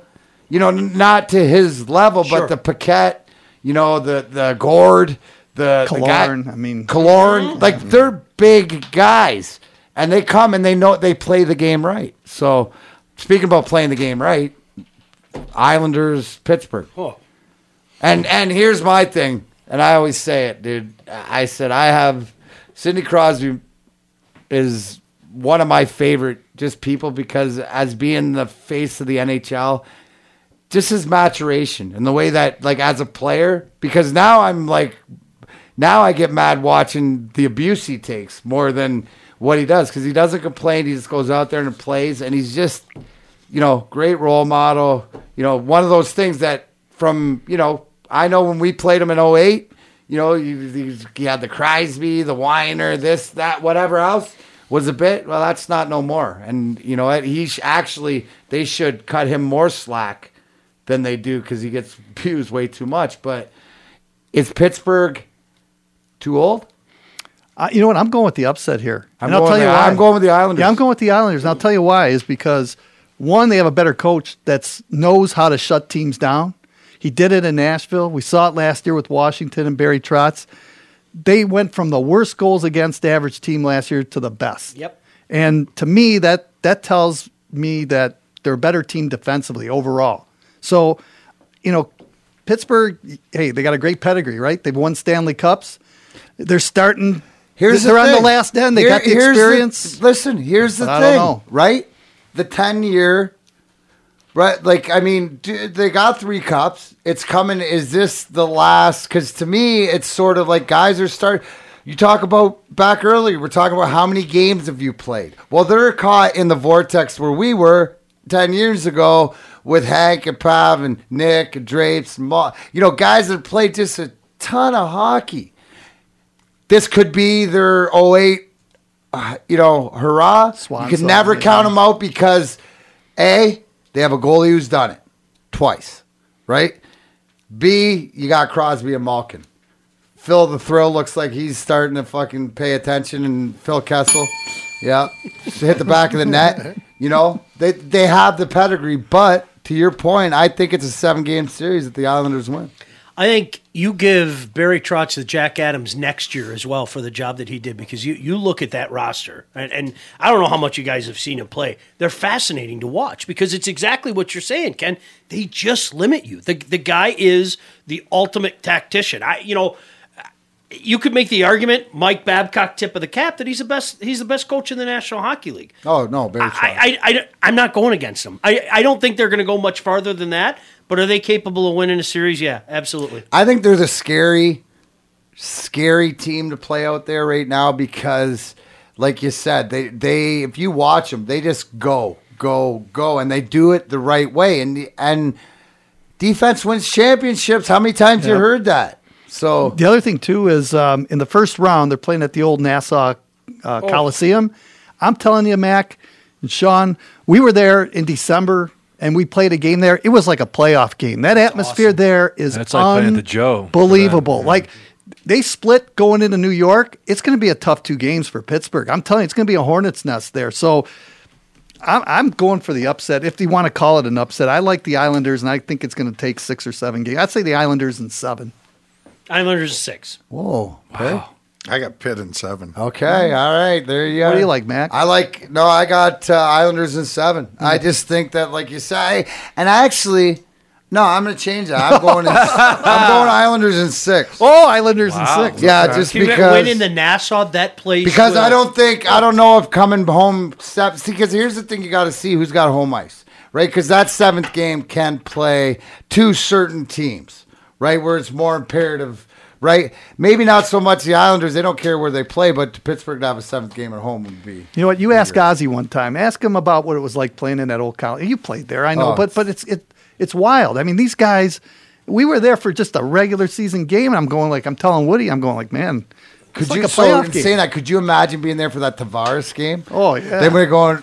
What is it like when they were hating him? Oh, that was unbelievable. All right, let's move over to the West. Number 1 seeded Calgary. The second wild card is Colorado. Yes, I mean, you got no. I mean, it's one of those things like Calgary and Mark Giordano. What a great kid! He was there when I was there, rookie year. Great kid, great player. Again. There's your argument. It's goaltending to me. Colorado has arguably the best line in the game. Oh, right. Really. Oh. I mean, that line is just the guy that can blow off his skates or that first few steps like Anthony C is McKinnon. Mm-hmm. He gets that puck and they just separate themselves. But really, that's all they got. And that's, you know what? And their reinforcements are on the way, and obviously they're going to get Ottawa's puck.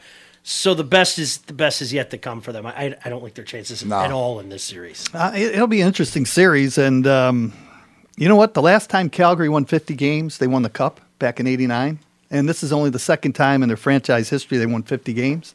So I don't know if that'll tell you anything, but I kind of like them in the series. I think if they can shut down that top line, I don't think it'll be a problem the rest of the way. The key is can they shut that top line down, and does Calgary have the goalkeeping that's going to take to win in a series? So those are question marks, but I like Calgary in 6 games. 5. I got Calgary in 6. I got Calgary in 6 too. Yeah. Well, Billy Peters, first year coach in there, and look what he's done with them. Great coach, great guy. I think you guys all know that. Yeah, it really is. Yeah, and that just goes culture. Right, you got this is the one thing, and then we could talk about the game, how it's changed, and whatever. Not every team we're talking about here, these guys, they play hard. There's not a team that doesn't play hard. Some of them are, obviously better than others, but there's, reason I guess they're in the playoffs. The other thing about Calgary too is I think they've scored over 120 or 130 third period goals this year. I mean, they've scored on the season. They've scored 289 goals. 130 some of those have been in the third period, so you can never count them out. No, and those not when we're breaking it down, sabermetrics or whatever, like the numbers and stuff. The numbers don't lie, and it can lean you. Okay, so to me that would say, all right, if that game's tied or they're down, 10 minutes left in the third, don't turn that game because Calgary more times than not will probably score. Right. It's funny how long you guys been around the game. But the numbers, guys, Brendan Shanahan told me this first thing. He said, your shooting percentage, it may change year to year to vary, but your overall will never change. So what does that tell you, right? It tells you the object is just to get as many shots on net as you can because you're average. So one year you might have 10%, you get 400 shots, right? There's 40 goals. And the next year, it's 12% and there's 48 goals. Yeah. Right, and you're not doing anything different, and it makes sense why Shanny shot from everywhere. Mm-hmm. So it's numbers don't lie, and this would be interesting to say. All right, San Jose, Vegas, which to me is the most interesting. At Boston, Toronto on the eastern side, San Jose, Vegas. Is Carlson healthy? He's got that groin injury. I've only tore mine 3 times, and I'll tell you, the biggest thing, and they hit on it last night, is you can feel great. You can feel great. You can feel great. You going on, tweak, done.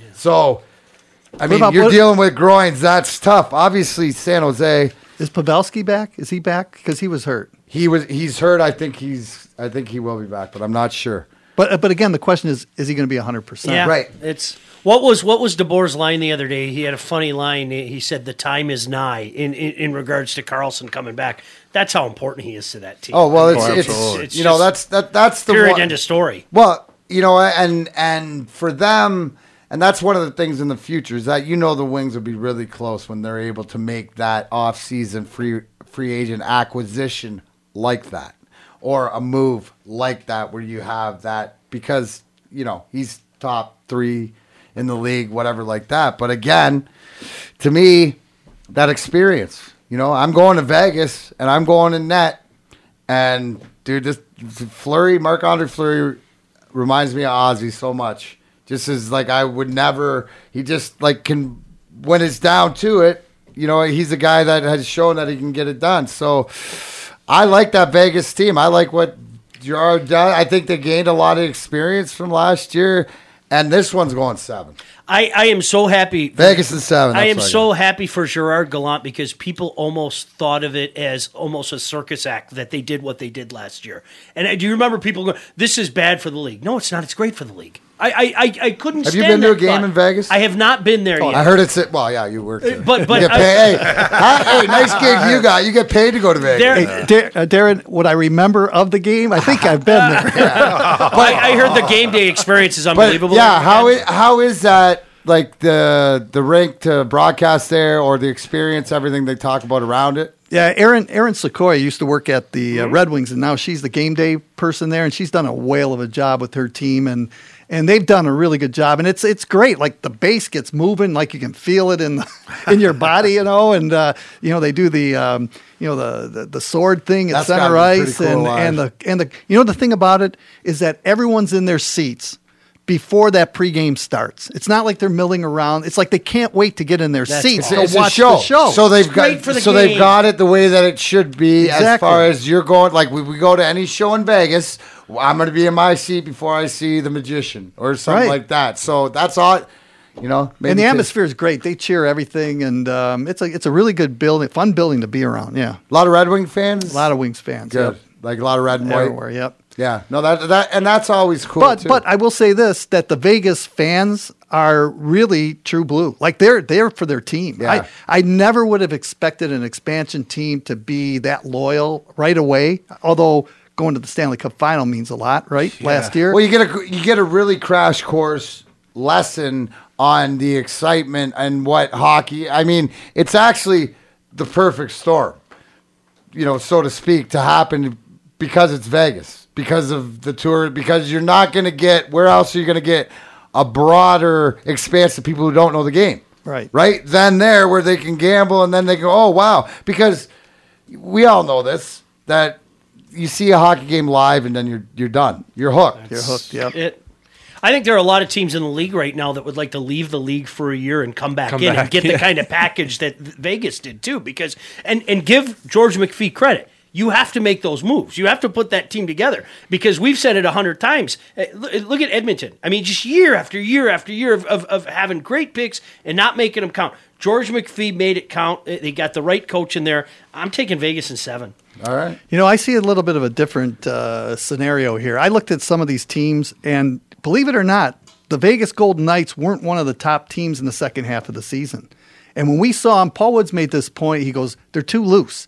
And he says the difference from a year ago to now is that they turn the puck over, they make mistakes that they didn't make last year, and they're not the same type of team. Now, with that said, I think Gallant's a good coach, and I think he'll have them ready and battle-tested, and they've got something to prove from last year, right? So this is a difficult series to handicap because when I look at the Sharks, I like them all around. The problem is what team has 2 goaltenders below 90% that's going to take you far? To me, goalkeeping is what it's all about. And I have a hard time looking at San Jose saying, I like Jones and Dell, but, man, they're below 90%.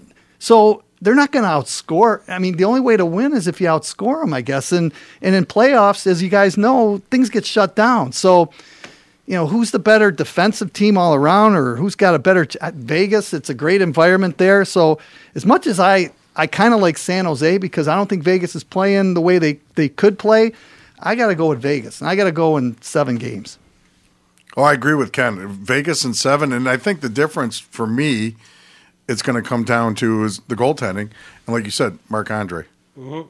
Yeah, he's experienced. I think that's what what it comes down to. I got him. I got Vegas in 7. We're all going 7. Wow. Yeah. No, I think, but That's you're a right. tough series. You're right though, because if that plays out, because it's a great series, but it's got the most question marks as far as moving forward. And Ken Kyle was referring to his longtime color man Paul Woods, the best in the business. You know what?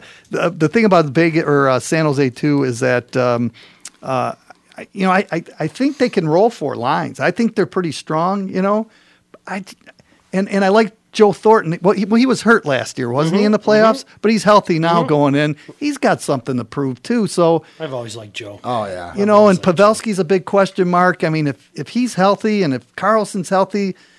But I don't know which way to go because I don't know how healthy they are. Right, exactly. So I like Vegas. That would flip me, Ken. Yeah. If they were all healthy, I think I would take San Jose.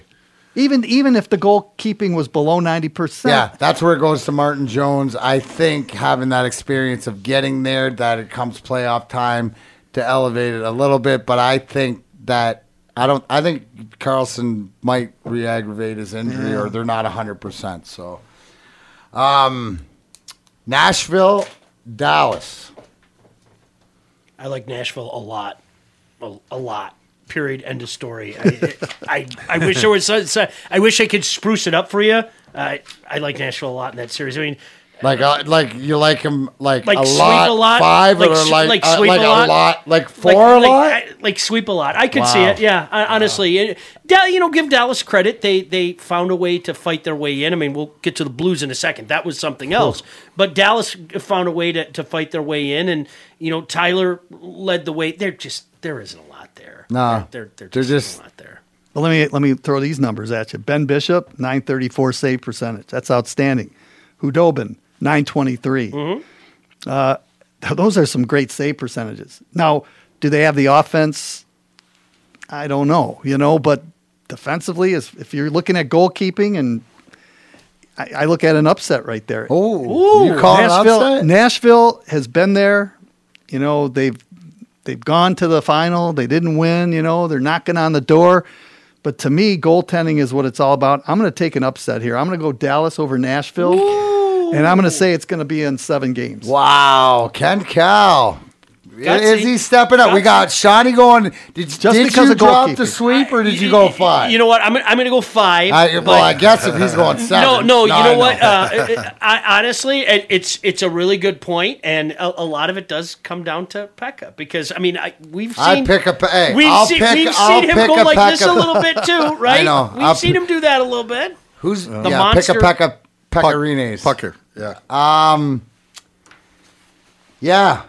Well, I agree, Kenny. I think it's one of these series that either one of you are going to be right. I don't think it's either going to be Nashville in 5 or Dallas in 7, and I'm going to go Dallas in 7. Wow! I think that because of what happened earlier in the year and whatever else. I don't know. I'm just trying. If they win that series, they're going to win games 2-1. They are. Dallas is going to win games 2-1. Here's the thing. That's an overtime. That is a game that has overtime written all over it. Now, in my heart, who's the better team? Obviously, I say Nashville. Nashville's a better team. But when I look at goalkeeping, not for 4 rounds, but in the first round, I kind of think that Dallas is a little bit stronger, and I'm just going with the upset. There's always an upset. You just got to pick the right one. All I know is I want his stat sheet. That's it. Ken came prepared. He's ready to. Dude, do you know he knows where to pick them up at? He's a smart absolutely. guy. Yes, he collects them, and he knew he was yeah. coming. I like that. What'd you have, Perry? Nashville in 6. Okay. All right. I'll let you lead off, Sean, because this is going to be a war. Love it. Winnipeg and St. Louis. Not that long ago, the Blues were thinking about selling, and the Blues were thinking about, making a lot of different moves, and there were a lot of rumors involving the Blues. I think, I forget the exact date. I want to say from January 2nd on, nobody had more points than the Blues. I think it was 65 points. I mean, they loaded it up down the stretch. Winnipeg is interesting because I think a lot of people thought that Winnipeg was going to take that proverbial next step this year. And they legitimately could take that proverbial next step this year. But if it happens, it's going to have to happen during the playoff. They kind of meandered their way through the season. I like the way, as we're watching the draft lottery right now, I like the way that their general manager, Kevin Cheveldayoff, built this team. And what he did, he said, we're going to suck for a few years. But you know what? Every junior rink you went to, I saw that guy everywhere. I saw him when I was doing the Whalers with NTDP. He did his due diligence. They have an embarrassment of riches. I think they're too talented. I think they beat the Blues. That's another great series. I'm going Winnipeg in 7. Wow. I love that Winnipeg team. I think it's a tough place to play. I played there in junior with the in the minors in the playoffs. With the Griffins, I think the whiteout, there's nothing like it, and it was pretty cool even back in the day when we went to Winnipeg and went to Phoenix too, right? And then went to Phoenix, and then they have the whiteouts.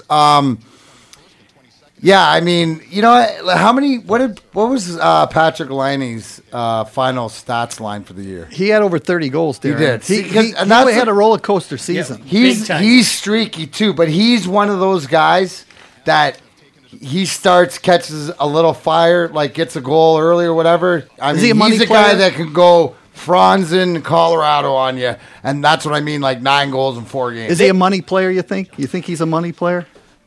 I think that, yeah. I think that he likes money. Like, Ovi to me is now whatever, but I think Laine likes that spotlight. You know what I'm saying? Like, come and be in the finish. And I think that he's sort of coming into his own. And I think that with... okay, we're safe to 6. We're safe to 6? Yep. All right, we're safe to 6 right here, live. Sorry, I didn't mean to interrupt you. No, that's okay. So I like them. I'm going Winnipeg in 6 games. Okay, here's 6. We'll get to my pick, but let's cover the draft a little bit. Yeah, okay. Here, So 6, Buffalo 7. There it is. Okay. Son of a bitch.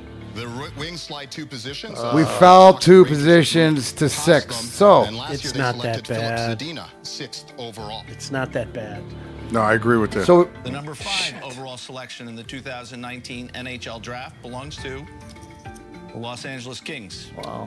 Lucky Luke Robitaille. Look at Chicago and the Rangers jump up. Wow. Down to number 5. And Bill, I think we know what that means for the number 4 spot. the Chicago Rangers. Oh, Rangers. The number 4 overall selection in the 2019 NHL draft belongs to the Colorado Avalanche. Boy, how do you think Ottawa feels now? Here are your Wait, lottery odds. hold on a sec. Is that? Did you have some tears in this room? To the number 4 spot. Yeah. And our final No, because Colorado got 4th. Yeah. How do you think Ottawa feels now? And the Chicago Blackhawks, they will Better. in the You know what? It's the first pick. You know what, guys? I'm not a big fan of how this works. Like, really, I think that it should be only the top 4 or 5 teams that should be able to select. I mean, to have a team from behind, like last How does year. Chicago get all the way up there? From 10 down to 12. See, Or was that's that not in a right. trade? No, you're right. No, that's in the So draft. they were sitting at Lottery odds. 12, right? They jumped up. They jumped. They were sitting your at ping 12. pong balls. Yep. Buffalo will Could they get 1? Or they can only move up to 3? The Wings So- number 6. The Kings slide I think they would have probably put them in there already if they can only go to Friggin' 3. rigged, man. from 1. That's why. Rigged. Yeah, but you That watch. 6 is You rigged, I watch. can tell Mark you that my right words here on this Tuesday, right? Watch who falls. Watch who we get. We'll be happy. Yeah. We'll There's be no happy. doubt in my mind. They're positive. There's All right. Well, we don't. The- we don't really care who gets the first pick. We got 6. You know, I know we talked about it earlier, but it bears repeating. This is a good top 10. They're going to get a good player. This is a very good top 6. You know, I'll just tell you again, just from the NTDP, there are probably 3 guys that could go in the top 10 that are being slated for the top 10. This is going to be historic for them in the first round in particular, but this is a good top. They're going to get a good player. You talk about bad luck too. This is the third year in a row the Red Wings have dropped back.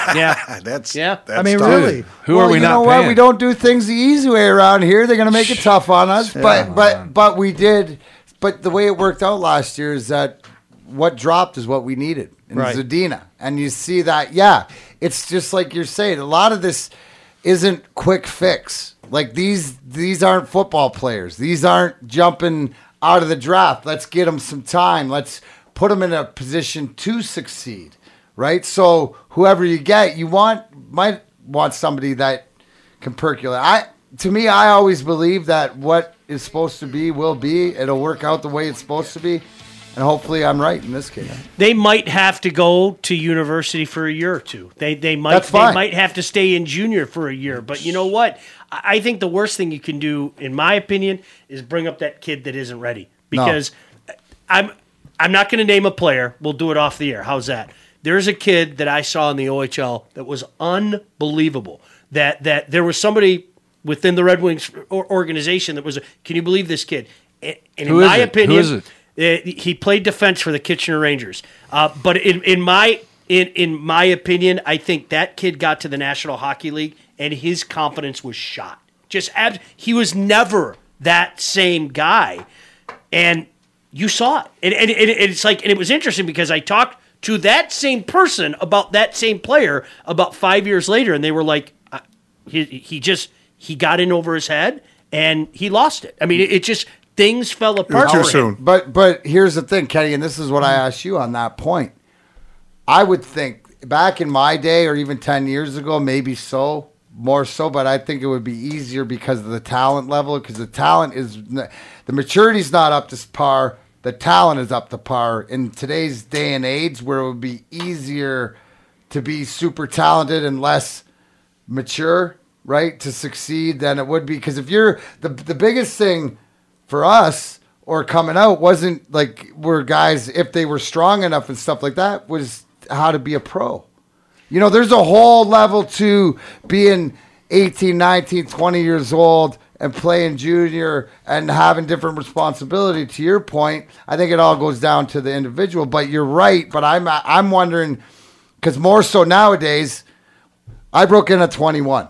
That's like breaking in at 18, 19 now, right? So, I mean, but guys are younger and younger because they're more talented, they're more developed. Well, how many times in Coach Blashill, I actually talked to him last week, and he talked about this. There's such a big difference between a forward coming into the league and a defenseman coming into the league. There's such you can't put a price tag on that. It's very rare that you get like Cam Fowler. Right. Like that blew everybody's mind because he was good in junior, but the way that he seamlessly jumped in. Drew Doughty's another one. Like Drew Doughty, when you saw him playing for Guelph, you're like, kid, you don't belong in this league. Like, it just goes someplace. Just jumped in seamlessly. And those are few and far between. Right. So, you know, you see some of the forwards get the opportunity earlier. Defenseman, it takes a little longer. It just does. And if a kid's confidence gets shot, he may never get it back. And that's sad to see, in my opinion. I think that one of the things is that, especially with Kenny Holland at the helm, is that, you know, you got the term percolate, but that they're not afraid to let guys develop a little bit. Now, I think it's trying to find the right combination of too long and too short or whatever like that. But, you know, there's definitely a plan in place. You know, this is no different than back in '83 when Stevie first came here. And this is what I tell the fans in Detroit. Embrace these guys right now because we didn't know anything about you or McCarty or Yzerman. We knew about Shan a little bit, but Fedorov, Lidstrom, the guys that we drafted, nobody really knew about them. But they grew up before your eyes, and you saw them play, and you saw them compete, and you saw what they could do. That's what we're seeing now, in my opinion, with Bertuzzi and Mantha and Larkin and everybody else. Down the road, you just keep adding. We got some good talent in the minors. With hopefully, Zadina comes up. Chalowski's better next year. The center that's playing in the Quebec League, Joe Veleno. Yeah. So you've got some good players coming up, and they're going to be your core down the road. And the biggest thing, Ken, was watching back when Konstantinov, Lindstrom, Sergei, when everybody came in, people drew they had their perceptions of him early on, right away, like, oh, look at it, he's this or that. And then it was, you'd take a season and then you go, oh, wow, look at their development. this looks like a pretty good hockey player. Absolutely. And you know what? As good as Stevie was with points and everything, you know, it took him a while too. It takes everybody a while.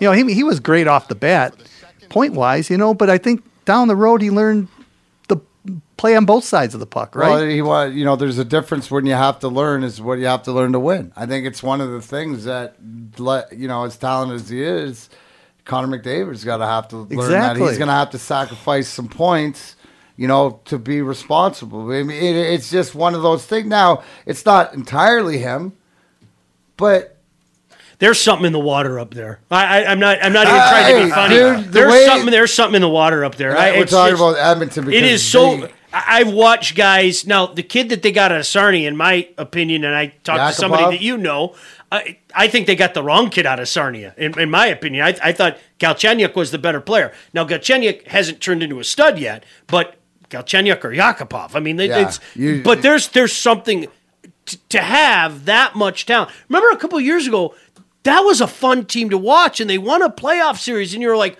okay, here we go again. And they just fell flat on their face. There's something amiss up there. There's something amiss up there. It's wild to have two couple 100-point players and not make the playoffs. But look at the guys they got rid of. I mean, you know, Taylor Hall and you know, I mean. Speaking of Taylor Hall, they traded him to New Jersey. The New Jersey Devils will have the first pick in the 2019. And then who came second and third? Rangers were second. Rangers Chicago and Hawks. Third. So teams moved up. Chicago moved up down 9 spots. So the New York market, and the Scotty Chicago market. Any Scotty Bowman effect on the Chicago bingo ball. Still, to this day, 2019, he got in there some way and then manipulated that ball. No. You know what it was, Mac? He had the envelope there, the card in the freezer. It was the cold envelope. That's what it was. Yeah. All right, let's finish these pools off. Just real quick, I Winnipeg, St. Louis. Before we got sidetracked there, the Blues have been playing really good hockey. I give the advantage though to Winnipeg. I think it's great home ice advantage right there for Winnipeg. I'm going to take the Jets in 6 games. Awesome. That's Mac. Actually, that's what I have. The same thing. And there's we got a Facebook guy. Darren Reynolds goes Jets in 6. Morrissey back. City goes nuts again with White out, regardless of how well the Blues have been. Well, I went to high school with Dink. That's Dink Reynolds. Did you? Yeah, and he knows his hockey. I mean, he watches a lot of it. You do, Dink. I know you still do, bro. Okay. But he's right. I got him in 6 too. He must have looked at my sheet like you did.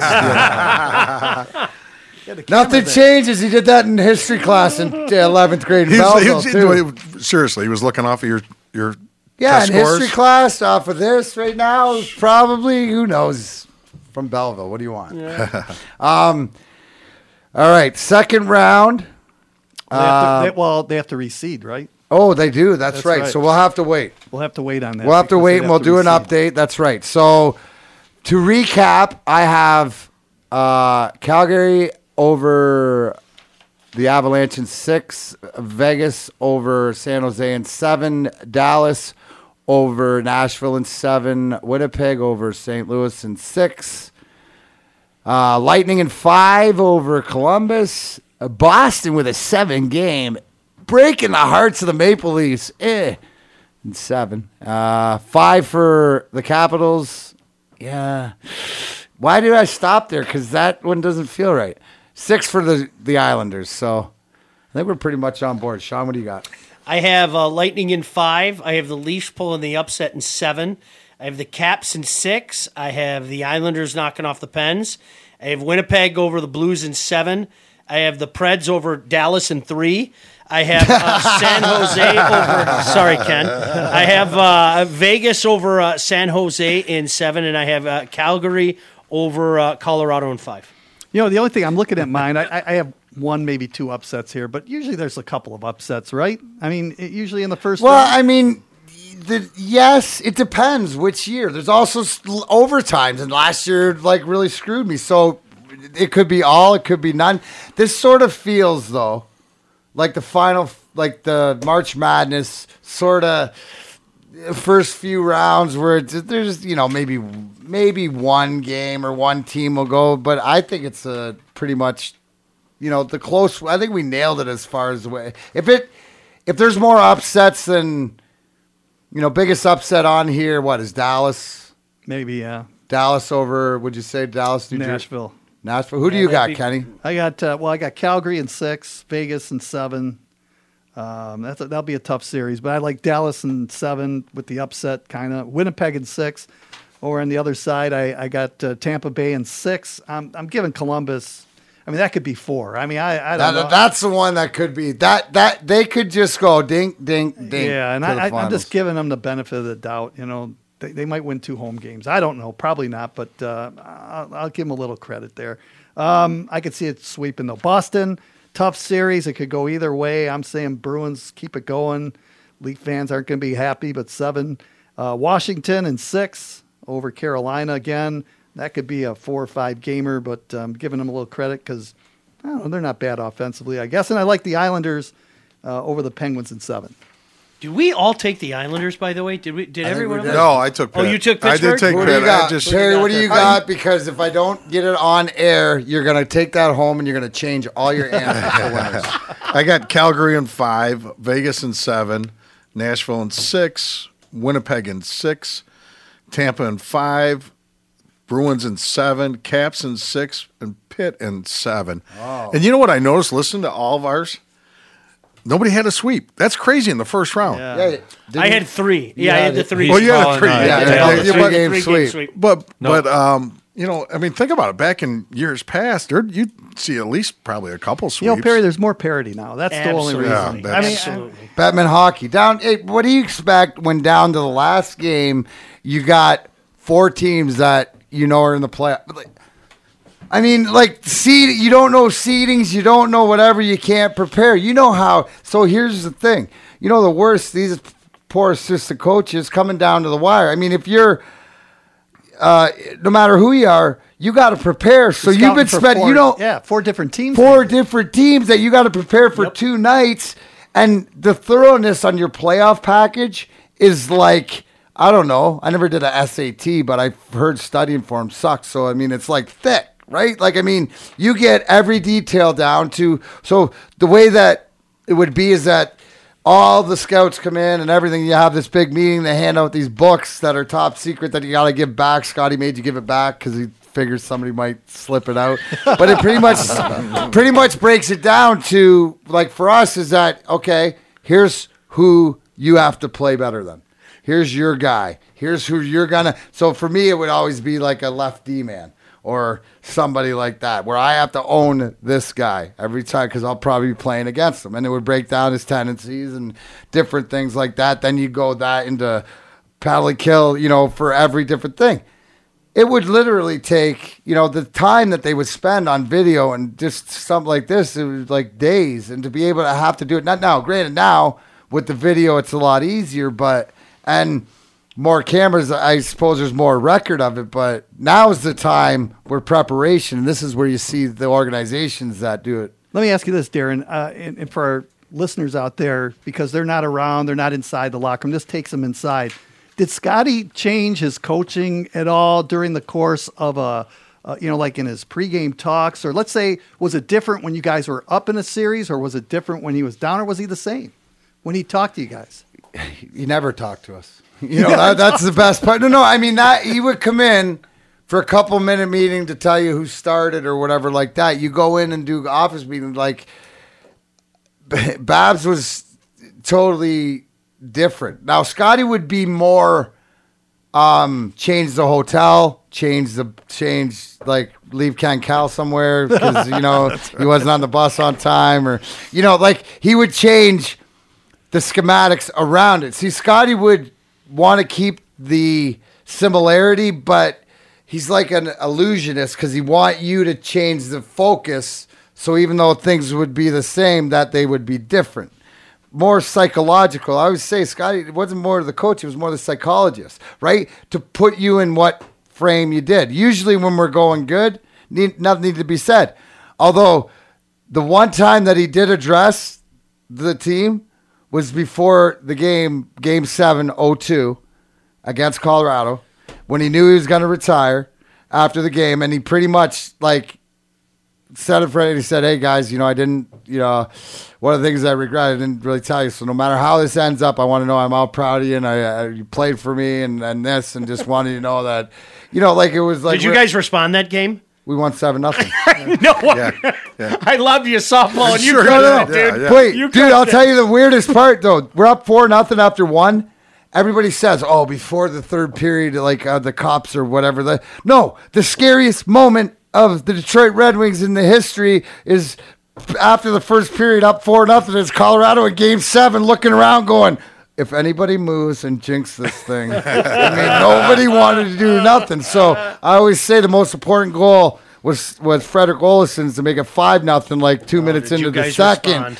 It was just one of those things. Well, like when certain, and there's been certain times where you just know it doesn't matter what you do, it's going to go well. I didn't have that feeling for that goal I scored, but I did on this game when I saw Nick shoot a puck into the corner and Homer tip it from the middle of the top of the slot and go into the net, like on something that had no business going in. We've seen games enough where it was like, wow, this might be our time, but that's where Scotty was. Scotty was a psychologist, wanted to throw you off. And That's awesome. What a great story. You know what I remember, too, about Scotty is, if you guys were down in a series, let's say 2-1 or something like that, he would take the pressure off you guys by coming up with something strange and screwy that he would talk to the media about, so we wouldn't be talking to you about what was going on. How many times would this happen, day. Ken? Yeah. Ken, how many times would you do this? Hey, Scotty, what about that call the linesman made on the offside in the second period? Turn to Ken and go, "Yeah, I don't know if the AC's working in the far end or not, but there's a puddle down. If they don't clean that water up outside the crease, guys are slipping on it every time. I'm glad you brought it up. Hey, can we get that guy?" And then, because you know how media guys are, right? Usually, like, there'll be one or two ask the question, then they see him answer, and then four swarm in. They don't know what the question is. So whatever he's going off on, he's sitting there going, "I didn't ask you that question," like, to his head. Everybody else is just, and he goes off, and then somebody asks him a question about the ice and about whatever he wanted to talk to. And it's like the Pied Piper, and and it was never about us. It was never, it was always to pull whatever, because he knew exactly where they want to go and would never let the media go that way. And he was the hardest on our guys. That's right. He was, dude. Could you imagine? We're all talking about the parity, but could you imagine if we had, in today's league with the parity that we have? Could you imagine if we had a best of 5 still? Like, it's been since 19. Do you know how many upsets we'd seen a best of 5? You'd see quite a few. Because the teams, we've seen it 100 times. Teams find themselves. You guys, a slew of games. You lost the first couple of games. Before you sniff. Yeah. What? Well, you know what? When you're talking a best of 5, that's game, set, match. That's we're old enough to remember the best of 5. There's a generation. My son, for example, Perry's old enough to remember best of 3. No idea what a best of 5 is. So he was like, "Dad, what was that like?" And I said, there was something cool about it. There was something. Now, I don't want to go back because more hockey's good. We win with more hockey. But just when you were talking about the parity, Mac, and teams getting to prepare, well, a lot of times these teams that are racing to the playoffs, the Edmonton Oilers had a pretty good idea they were going to play the Detroit Red Wings. Whereas the Detroit Red Wings were going, well, we might play them, we might play them, we might play them. Advantage? Maybe. Yeah. Well, like same thing. Maybe that's what you're seeing with Columbus off the get go. I don't know. It'll be interesting. It's going to be exciting. I think for this first round, obviously, gentlemen, I want to thank you. We're going to keep this update as these rounds go on, and we'll figure out a way to make sure these picks keep going. Talk about this, but I want to thank you not only for it keeps. The more I do this, keeps letting me know that, guys, see, athletes and media people can be friends. Because I look around and man, maybe something's wrong with me because but nobody hated you, Matt. Come on. I was going to say maybe certain athletes and certain reporters. No, dude, I was a dream. I always had a career. Exactly. You always talk to the media. But I always loved it, though. But I always, and that's the thing, is that my relationship, and here's now, retired, 10 years with all the history that we have, what people realize is that, everybody's the human being. Everybody has, and here's the one thing. Ken Kal is the voice of the Red Wings. But Ken Kal is also, too, does that job, but has been a lifelong Red Wing fan. Sure. And he's living his dream out as much as I have. And I think you do an excellent job in doing that. And I want to say thanks, not only for the years of taking the abuse from me walking on and off the bus, but just, Ken Kal, hey, hell of a bowler, softball player, golfer. This guy can do anything. Back in the one day. summer, He can play D too. well, one summer he went like 17 for 17 in softball. It was sick. Did you really? Yeah. Yeah, we had a good team though. We had a really good softball team. We did. And Perry was the one year we had the lockout. And I had the privilege of playing with the alumni, and you and Matt Pavlich were doing the lines, and it was fun. And Sean, I remember you going out to the state fairgrounds, and you were there watching a few games. Yeah, and absolutely. it was a lot of fun, and that's what it's all about. I mean, the fun part now is that we can all sit around and reminisce about some great times we had. I love it because we were all greater, back then. So what do you got, Kenny? What do you got coming up? Or you got something going on what do you got going on now that since you don't have to prepare for a playoff run? A little time off, and I'm going to travel. I'm going to go to the East Coast. My wife's folks are from there, and so we're going to spend some time. Lobster and chowder? No, out in Baltimore, crabs. There you go. Maryland, yeah. And then that's about it, and just get ready. What is a summer for let people know? I'm a hockey player. I'd be off right now. I'd probably take some time off, make sure I'm golfing, then start working out. What do you do to get prepared for the next? Well, you know what? I'm a little more busier than some of the other guys just because I have more responsibility in the summer. I'm not always there in the office for 40 hours a week. Right. But there are things that like golf outings, charity golf, fun stuff. We have our kids camp coming up in July that I'm a big part of. We have our adult fantasy camp for the hockey players coming in, and that's always fun. To be able to call that game and hang out with them during the week. And that's where I see you in the summertime because you play. Yeah. And then, we got the development camp coming up right around the 4th of July. And I'm a big part of the Prospects Tournament right before training Now, that's down camp. here this year, right? Yes. At the Little Cedars. And the Prospects Tournament's great because you have 8 different teams coming in. And I call the Red Wing games there. And so it's a lot of busy work. I mean, it's not like you have the whole summer off, but it's fun stuff too. And, Sean, you know what it's like. I mean, just being around and you just do your thing. Yeah, that's it's different for me now. When your son goes away to college, I'm that dad. I honestly, I want to cry 2 or 3 days a week. I'm not joking. Right. My boy's in Chicago. What am I doing? But you know what? We're going to Wrigley Field a lot. He doesn't live far from Wrigley. Cool. So that's the type of thing. For me, the next few weeks, the draft, the NFL draft, and doing this stuff for Lions Radio keeps you pretty busy. So it's a lot of fun. It's a lot of fun. Give me a little, what do you think? Lions 8. You know what? I really do think where there's smoke, there's fire. I think they're going to move out. And that's normally what I think yell they're at best. people for saying that because the amount of times we say it and the amount of times it happens are two different things. But if there was ever a year to do it, it would be this year. And it's interesting because Bob Quinn even said, we're open for business. He made a point to say. What's your take or like your personal fan feeling on the way the organization with Bob Quinn and Patricia, the direction? I think it had to happen. I really do. I think I think no disrespect to Coach Caldwell or anybody else. I think it needed a culture change. I really do.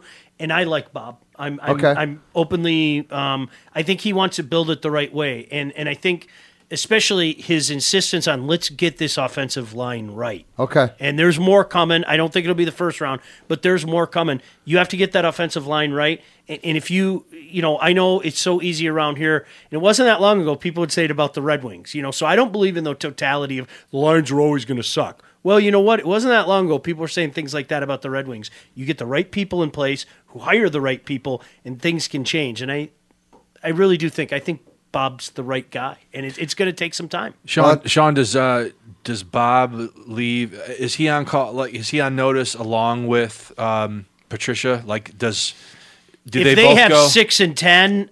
I would think so. So anything short of an organic playoff spot? Yeah, I don't know about that. If they went 9 and 7, can you justify getting rid of them? Well, I don't know. I mean, the one thing that Bob said that's saying to me is I think what Lion fans make the mistake of doing is they compare the Lions to the Lions. Well, I don't want to compare the Lions to the Lions. I want to compare the Lions to the rest of the National Football League. Don't worry, you're going to be. It doesn't look like you're the same want to game. compare the Lions to the Browns. It's not the same Well, game. and that's what Bob said. Bob said, "Hey, listen, just going 9-7 isn't good enough for us." So he put that onus, he put that target on himself by saying that. So the goal should be the playoffs, and I know that's Bob's goal, but I think they're heading in the right direction. I really do. Yeah, I'll be watching. It's so hard. And what you just said, that comparing the Lions to the rest of the league, dude, as from a kid, I mean, come on, we're all the same Lions fan here, right? It's so hard when you doesn't even look like the same goddamn game. Yeah. But you know what? You got 3 other teams to beat to win your division, and you know what? It can't be that difficult, right? No, I'm serious. Well, this year, right? Like, out of all the years, the like, division I looks think good. this year is going to be tough.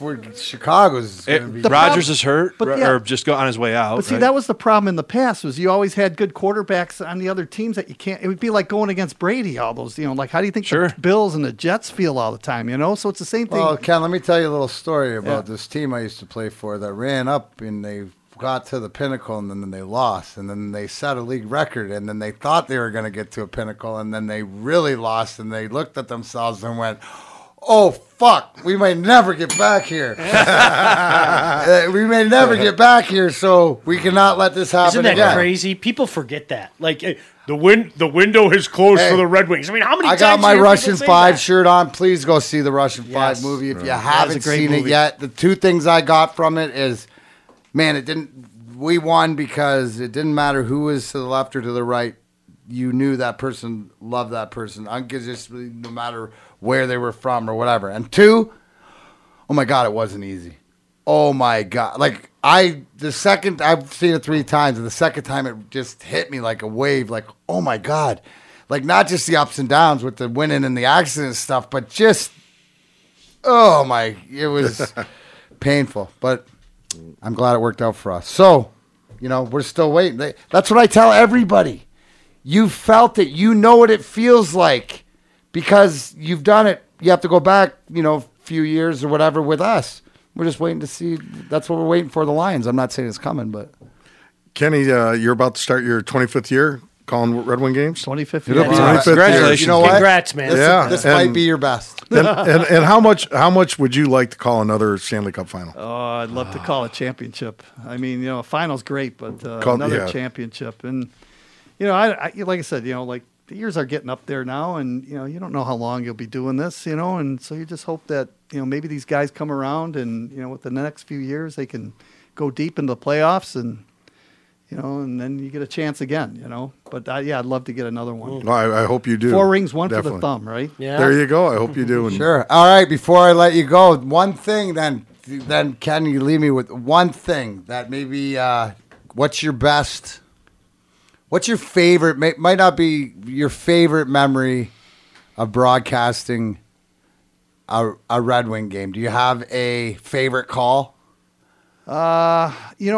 Again, I guess I would have to say in '97 when you finally won it. And I'll tell you why, because as you mentioned and alluded to earlier, I'm from Detroit, and I always was a Red Wing fan growing up. And I know what it was like to go 42 years without winning a cup. And I always said to my buddies that I still hang around with, I said, you know what? I said, I can't wait for the Red Wings to win a Stanley Cup, kind of like the Lions, because I've grown up here all my life.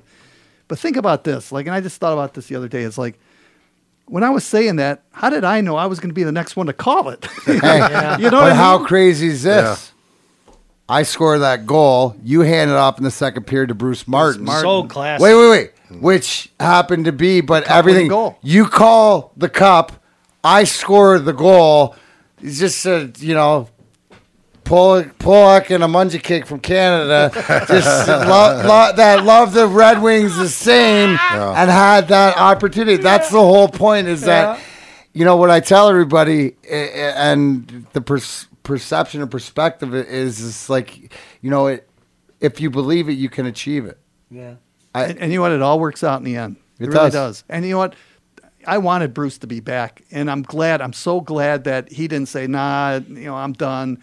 I'm glad he wanted to come back because out of all the years that he called the Red Wing games, and he's called some finals, he never called the Stanley Cup championship, but to call the cup-winning goal scored by you on a beautiful play, and he had a great call. And you underplayed that a little bit. I beat one guy one-on-one my whole career, Sean. It's all timing. And it was a great call, and for him to be able to get a ring and celebrate, and it was just great. We grew up in an era too where I think the younger generation doesn't know this. The Red Wings weren't on every game, so you had losers like me take my radio and turn my radio on and put it underneath my pillow because my dad would punch me in the face for listening to a game at 10 o'clock at night. And I can't tell you, I'm not joking, how many times I went to bed like that, where I had my radio on underneath my pillow listening to Bruce Martin sing me to sleep. Dang, you know what, dude? Just think. If we were sitting here, we could have gone back and said you were prepared for a career. Yeah, you were studying, Dad. You were studying. Did you listen to Red Wing games when you were growing up in Canada? Absolutely. So. Just across the border. So I'd listen to that. That's to me to have listened to Sid Abel and Bruce Martin and to have heard it on the radio and then I didn't know till my dad told me, like the next day or something like that. Did you know that my mom? Somebody was talking about that you did such a classic thing in second period, and then they called my goal, and then to get to hear it, and it was just really cool because it's the same feeling as I remember. I don't know how many times driving in the car listening to it on the radio. Here's a good McCarty story too. I was at the Shores Inn in St. Clair. It's okay to say it, right? Oh yeah, absolutely. Well, this is a podcast. You can say anything. Yeah, that's right. It would have been in 1993. I was drinking, and I was sitting there watching the Red Wings in St. Louis, right? And I really didn't know much about Darren McCarty, but you scored a goal in overtime. Yeah, I did. And the celebration you had afterwards, I go, man, I like that McCarty. Yeah, Blind. I remember that one. Yeah. It was a rebound. Yeah. I think I came off the bench and pounded in the rebound, and I got excited. That was a game winner. You brought up how hard it is to win the cup, and I could tell in your face the sincerity, and I think it made me think of the greatest commercial is it's about the cup commercial that the NHL puts out where they show like Ken Cal, for example. Hey, what does this mean to you? And you guys can't say anything. And you're in it, Ozzy's in it. I love that commercial because really to me, Mac, that puts in perspective what you're saying. We don't understand what a grind it is. We don't understand how, and these guys are going, and really, because at that moment, it's like, are you serious? This is over? But it's also, too, is you don't know, because right then, too, and it's not like you don't know how hard it was. It's almost like everything pours on you how hard it was, but it doesn't matter because you won. But, all that work, and then it sort of goes away because you sort of forget it. And then when everything dies down, it's like adrenaline. And then it hits you. I remember the 2008 Cup, and it was Ozzy made a save and went the rebounds through the goal crease, and then it seemed like the game was over, and nobody celebrated right away. Yeah, because Cleary had the worst celebration ever. Dan Cleary froze there. He's standing in front of Ozzy, and he just. Yeah, exactly. It was almost like there was a pause. He never won before, but God damn, I almost beat him from the dressing room. But there was like a 2-second pause before they start throwing their stuff in any reaction, yes. Yeah. Right, but think about that, and I was just watching that the other day. The end of the 08 that hosted across the line, which it wasn't really going to go. Yeah. It wasn't even close. If it was going that way, I would have. But then I just watched Fleury's save on Nick. Lidstrom, yeah. Dude, that I never had seen. I thought that Nick had a chance or what. Dude, that was an unbelievable unbelievable save. Right? That was a game's tie and goal. Yep. Oh, that would have been. How about you, Sean? What in your broadcasting? Any great memories? You know what was really cool is the Game 7 night. That was Because, first the Statue of Liberty, and I was doing the Oh, you're talking Game 7 in 2002? I was doing the post-game show for a different radio station That at the Statue of time, Liberty Game 6? That was Game 6, game? and then in 2002, the Statue of Liberty. Yeah, it was and then you guys came, that was Game 6. And but then, it ended up 2-0 Game 6. Who scored the second goal? The celebration that night. I did. That was one of those nights, because, boy, looking back, 4 years seems so long. Isn't that weird? I don't know if it felt that way to you guys, but it seemed so long. And Colorado had their way with you a couple times and everything. And while that didn't have the shenanigans that it did, it was, you kind of rub Waz's face in it a little bit, with the Statue of Liberty and then the way you chased him in Game 7. I remember being on the air that night, and we literally, Greg Brady, who works in Toronto now, we were on till 6 o'clock in the morning, and we felt like two little kids. And people kept calling all night. And by the way, this wasn't the Stanley Cup Finals yet. This is you guys are just meeting the Colorado awesome. Avalanche. And we were on till 6 o'clock in the morning. And honestly, we were looking at each other like, this was the coolest. It was awesome. And you guys, I hope you guys understand, especially for young guys like us, I think I can speak for you, Ken and Perry, what you guys did to bring hockey mainstream, to bring it really out. You guys will never know. Honestly, when you're a kid, people go, what are you doing tonight? Oh, I'm watching hockey night and can't. Hockey? Who watches hockey? The Edmonton Oilers and the New York Islanders are on. Dude, it's a beautiful I want to watch hockey. You fast forward a little bit, everybody's watching. Yeah. So you guys did that. Your team did that. And that's that was right. I don't know why. That one really sticks out to me. It's funny to look back to see how that is, but the evolution of Hockey Town. But the thing to me, and it doesn't matter, I alluded on before about being in the rink, but it's the same thing, Red Wing Nation. No matter where you're from, it's that pride, but you have this sort of enjoyment. We share everything we have or have accomplished because we remember going through the tough times, or remember, winning the cup. First time 42 years, 3 days later, guy you lose pretty much arguably your best player. And Konstantinov, that, it's like he died. Thank goodness he didn't, which, by the way, I got to tell everybody is that's to this day. Still, Vladdy watching that movie, his daughter told me when he watches it, he's in his happy place.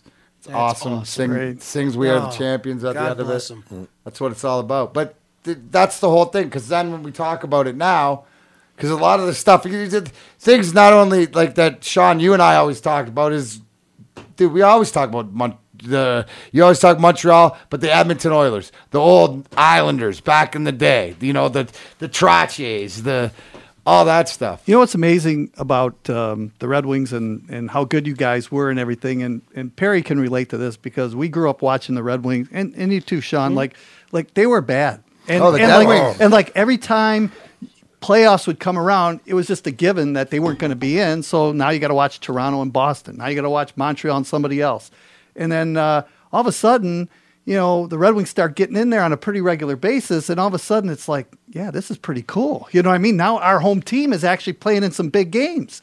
And they're winning. And they're winning. And all of a sudden it's like, it's amazing because you just appreciate it so more because we remember all the times that from game one, they were never in it, like game one of the season. You just know that they're going to end up with 60 points. Isn't it funny how that goes? So then you start winning and actually win a playoff series and then get your hopes up and then go out in the first. Isn't it crazy? It's right? If you look at the timeline, other wings, and you go from when we was 1980 or whatever up, and it's nuts. It's the resilience. It's almost, but that's what it is to be a Detroiter.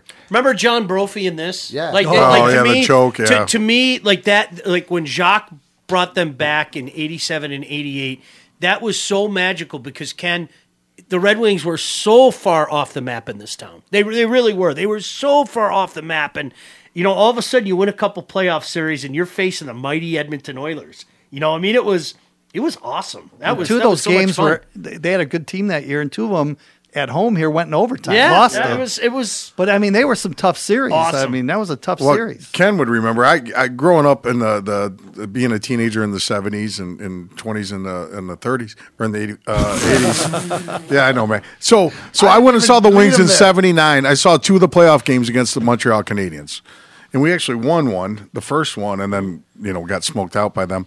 But growing up through the Dead Wing era. And then seeing the Wings in 85, 86 with that god-awful record, I literally, by that point, I thought, I'm never going to see the Wings win a playoff or a Stanley Cup final. You just didn't have any confidence in them. And 10 years later, next thing you know. Yeah. And that's what I'm hoping with the Lions, because it's kind of the same situation to where, you're hoping that sooner or later, they can get into some big games. They can get in some playoff games. Then they're going to start winning some games. And then the next thing you know, maybe they're in the Super Bowl. It's just like how it was. You just got to start it. Get it started. Exactly. Get in the playoffs. Maybe win a game. Baby step it up. But again, it's like foundation. You got to do it right. And hopefully from Sean, I want everybody out there for Grind Time to know that my buddy Sean Baligian does the Lions work, says that Bob Quinn. I really think so. You do. I really think so. That means a lot to me. I've never said it before in my life. So get on board, and it's not going to be a quick fix. I think that's the whole thing is in sports, we always want the quick fix. Yep. Ain't quick fixes around here because we want to do it right. And I want another 25-year playoff run for the Wings that is legitimate to challenge every year, not just to waste the draft pick. Name me one team that just overnight became the best team in the world. It doesn't happen. No. It just doesn't happen. Vegas Knights. One of the greatest stories, and I'm sure you guys all know this, but for the benefit of people out there that aren't aware of this, when the Oilers lost to the Islanders in '83, and Gretz went to go give congratulations afterwards, and Gretz walks in the locker room thinking that they're going to be partying, and he said he looks at everybody, they got ice bags on them. They're all sitting there groggy. Nobody's partying. He said at that moment, Mess and I looked at each other and we said, that's what it's about. And, the next year, obviously you know what happened, but I hear that story and it sends chills down your spine because it's like you guys had to endure 95 and 96. You don't want to relive it again. And 93 and Nikolai Borashevsky and Jamie Baker. I wasn't there, but it's all right. But you know what I mean? You guys had to endure that. The 95 series to me, that's the one that's it was over like that. And I'm not being a jerk when I say that. No, but it was like, what the hell? Stéphane Richer, Claude Lemieux, Scott Stevens just killed somebody. You know what I mean?